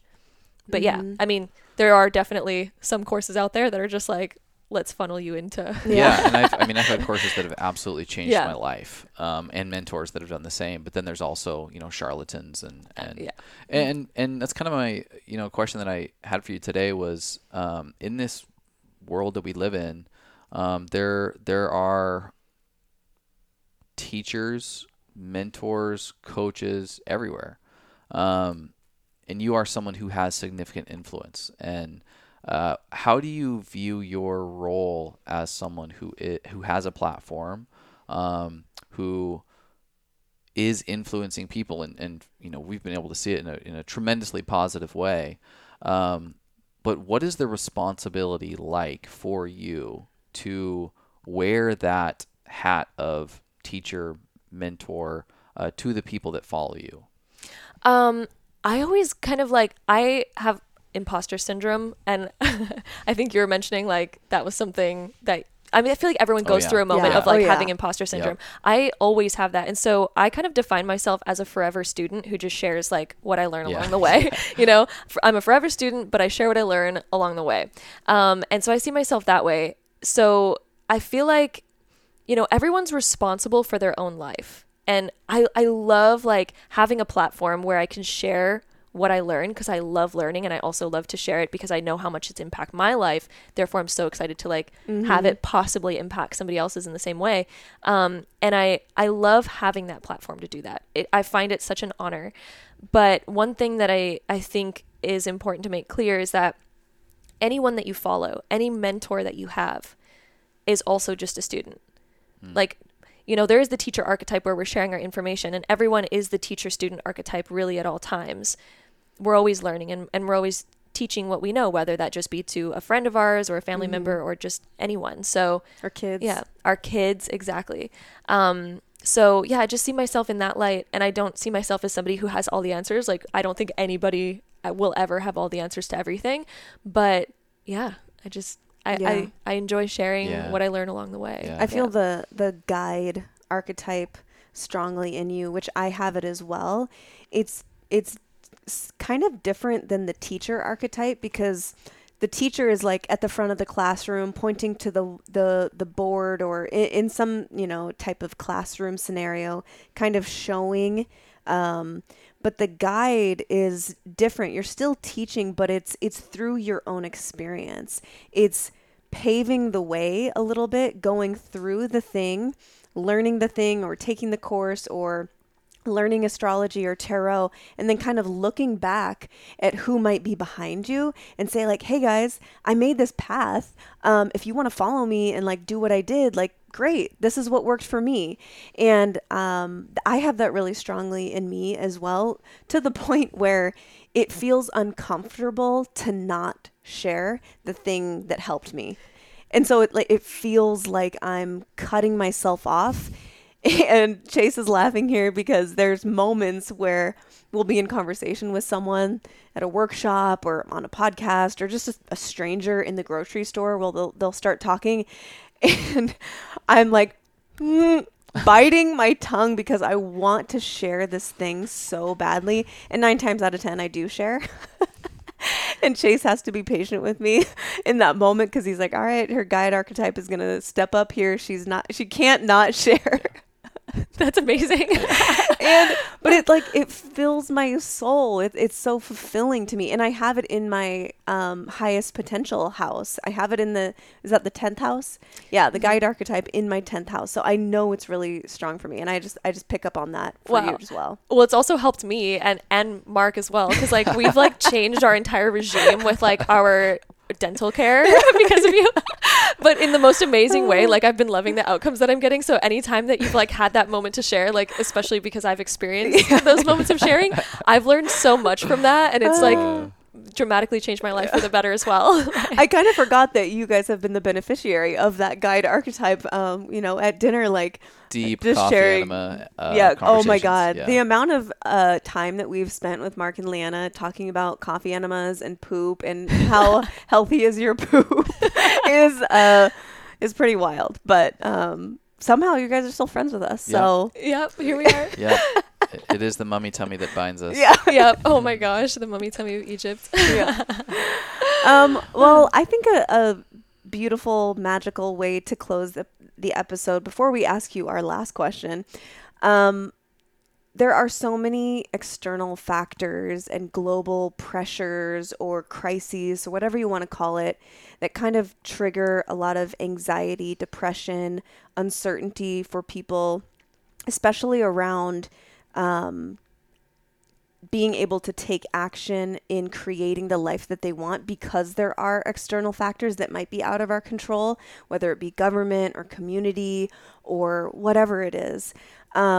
If you could give maybe a nugget of wisdom for someone who might be feeling that a little bit, a nugget of wisdom in the way of creating more, we use the word magic a lot at the beginning of the episode, in an intentional way, like extracting the beauty and the magic out of every day when there's so much externally that's out of our control.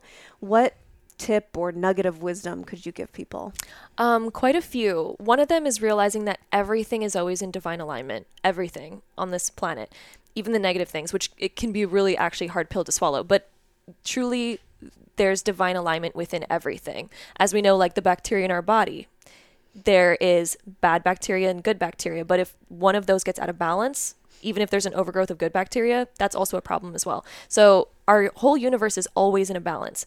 If you want to create more magic in your life, it's realizing that the things that are external from you don't actually have power over you. You are the creator of your own destiny, your own reality. And if there's a will, there's a way.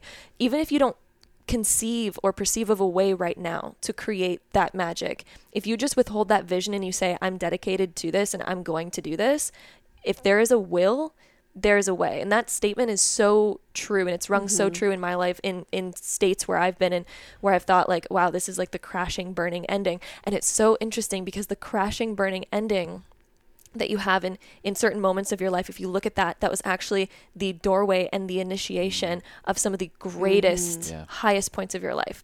If you look at any crashing and burning, it's always led to something amazing. So if you're going through a harder time, or if you're feeling like external forces are kind of pretty heavy, realize that there is divine light at the end of that tunnel, and that if there's a will, there is a way to create whatever you desire. Another thing that I want to share just on that concept, just to kind of explain the idea behind that everything is in divine alignment.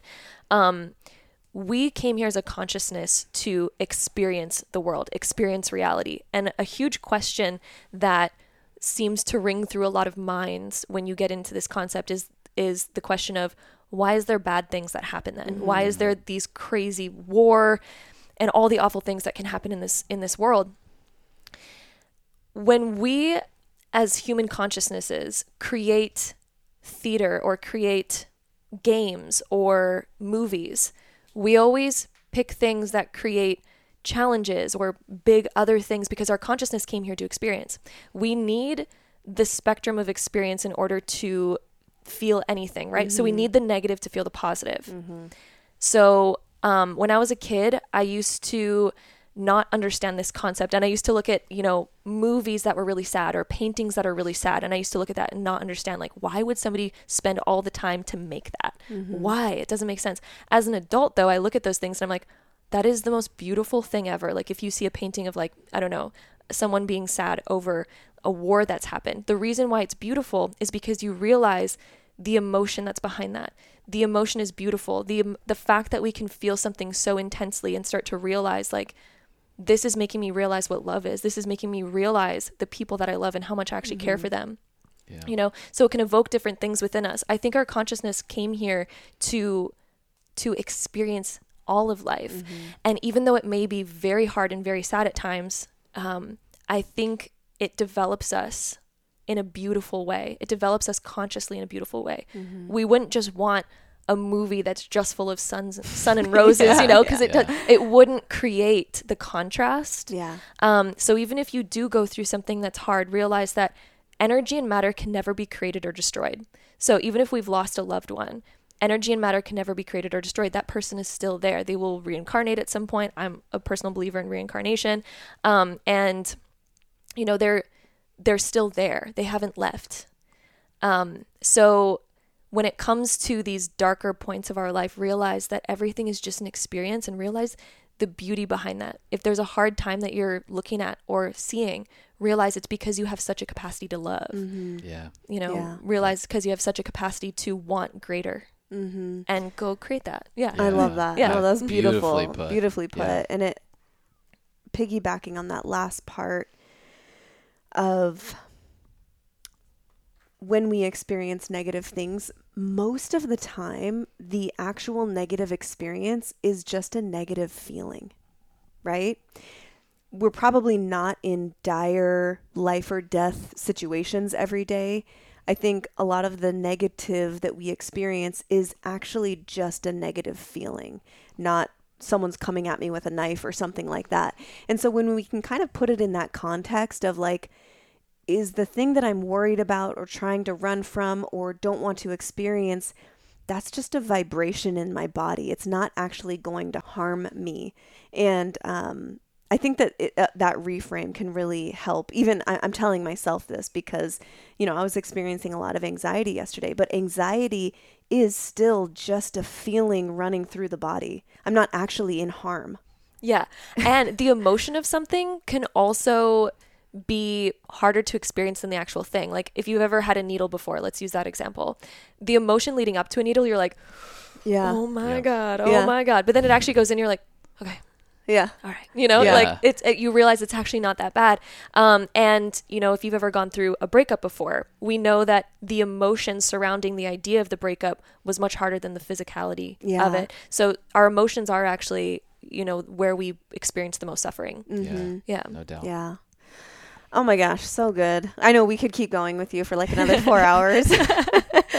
But I am just so grateful to you for sharing your magic and your wisdom and just how you see the world. Honestly, like one of the questions that Paul Chek has posed in many different workshops and I've thought about in my own life is if everyone in the world was doing what I'm doing, would the world be a better place? And when I reflect on what you're doing, yes, the world would absolutely be a much more beautiful, magical, amazing place if everyone was able to incorporate and embody the tools and the insights and the wisdom that you shared with us today. And I'm just super, super grateful for what you're doing and that we get to call you a friend. Oh, thank you. I am like so grateful to call you both friends because I've learned so much from both of you and like I've had the most fun experiences and the most fun conversations. Just so thankful for both of you. The wisdom that both of you like brought to my life as well has been immensely appreciated. My Leo heart is exploding. Many more adventures to come. Okay, very last question. You want to take over? Yes. Last question we ask every guest on the Medicine Podcast is, and this whole show is really about like, how are we redefining the term medicine? What are we doing in life to look under the stones and peek through the cracks and find the real medicines that bring us life and love and relationship and abundance? So our question for you is, what for you currently in your life feels like medicine? Sound has been my medicine lately. I've been collecting different like sound healing instruments because frequency, you know, everything's just frequency at the end of the day, like we've been talking about. And sound can reset your body and it can also help you reduce like certain cortisol, you know, stress hormones in your body, or it can also balance different organs in your body depending on the resonance that you're working with and the frequency that you're working with. So I've been working with a lot of sound lately as my medicine. Music is also very healing. Like we can listen to a song and experience like beautiful emotion, which I'd actually highly recommend listening to songs that evoke the emotion that you desire to feel because it'll help you kind of like put you in that space. But of course, all songs have their purpose and their time and place. But yeah, sound has been incredibly healing for me lately, and I've been loving like diving deeper into it in a more kind of like esoteric way. Cool. Yeah. We'll connect you with our friend Ian Morris. We Yeah. just did a sound. Oh my gosh, you're gonna healing love that interview. episode. Ooh. Yeah, you'll love him. We'll talk to you about it once we get off here. Otherwise, we'll be here for another hour. Thank you so much. Where can people find you if they want to follow you? Of course, they can check the show notes, but where's the best place for people to get more of the Gem Goddess? YouTube and Instagram. My YouTube is the Gem Goddess. My Instagram is the Goddess Gem. And one thing I want to say is definitely like beware of scam profiles. There's if you follow me, you may get a message from there's been so many scammers lately in the spiritual community that make fake profiles and try to sell you readings and stuff. I don't ever DM you to sell readings, so if you get that, like, that's not me. I would never. But that's where you can find me. Cool. Yeah. When in doubt, just check the show notes and we'll have the link for you right there. Thank you so much for being here. It was an absolute pleasure. Thank you both so much. All right, you guys, thanks for hanging with us. Go spread some light. We'll talk to you next time. Okay, bye. Hey, friend, thanks for listening. Did you hear anything today that expanded your mind, made you laugh, touched your soul, or caused you to think differently about this topic? I hope so. I invite you to share this episode with someone you love. It takes 30 seconds and has the potential for a great ripple effect. Our world needs more people having real, honest, and open-minded dialogue on big topics. And you never know, you may just change their entire day. We love you and appreciate you being here with us. Cheers.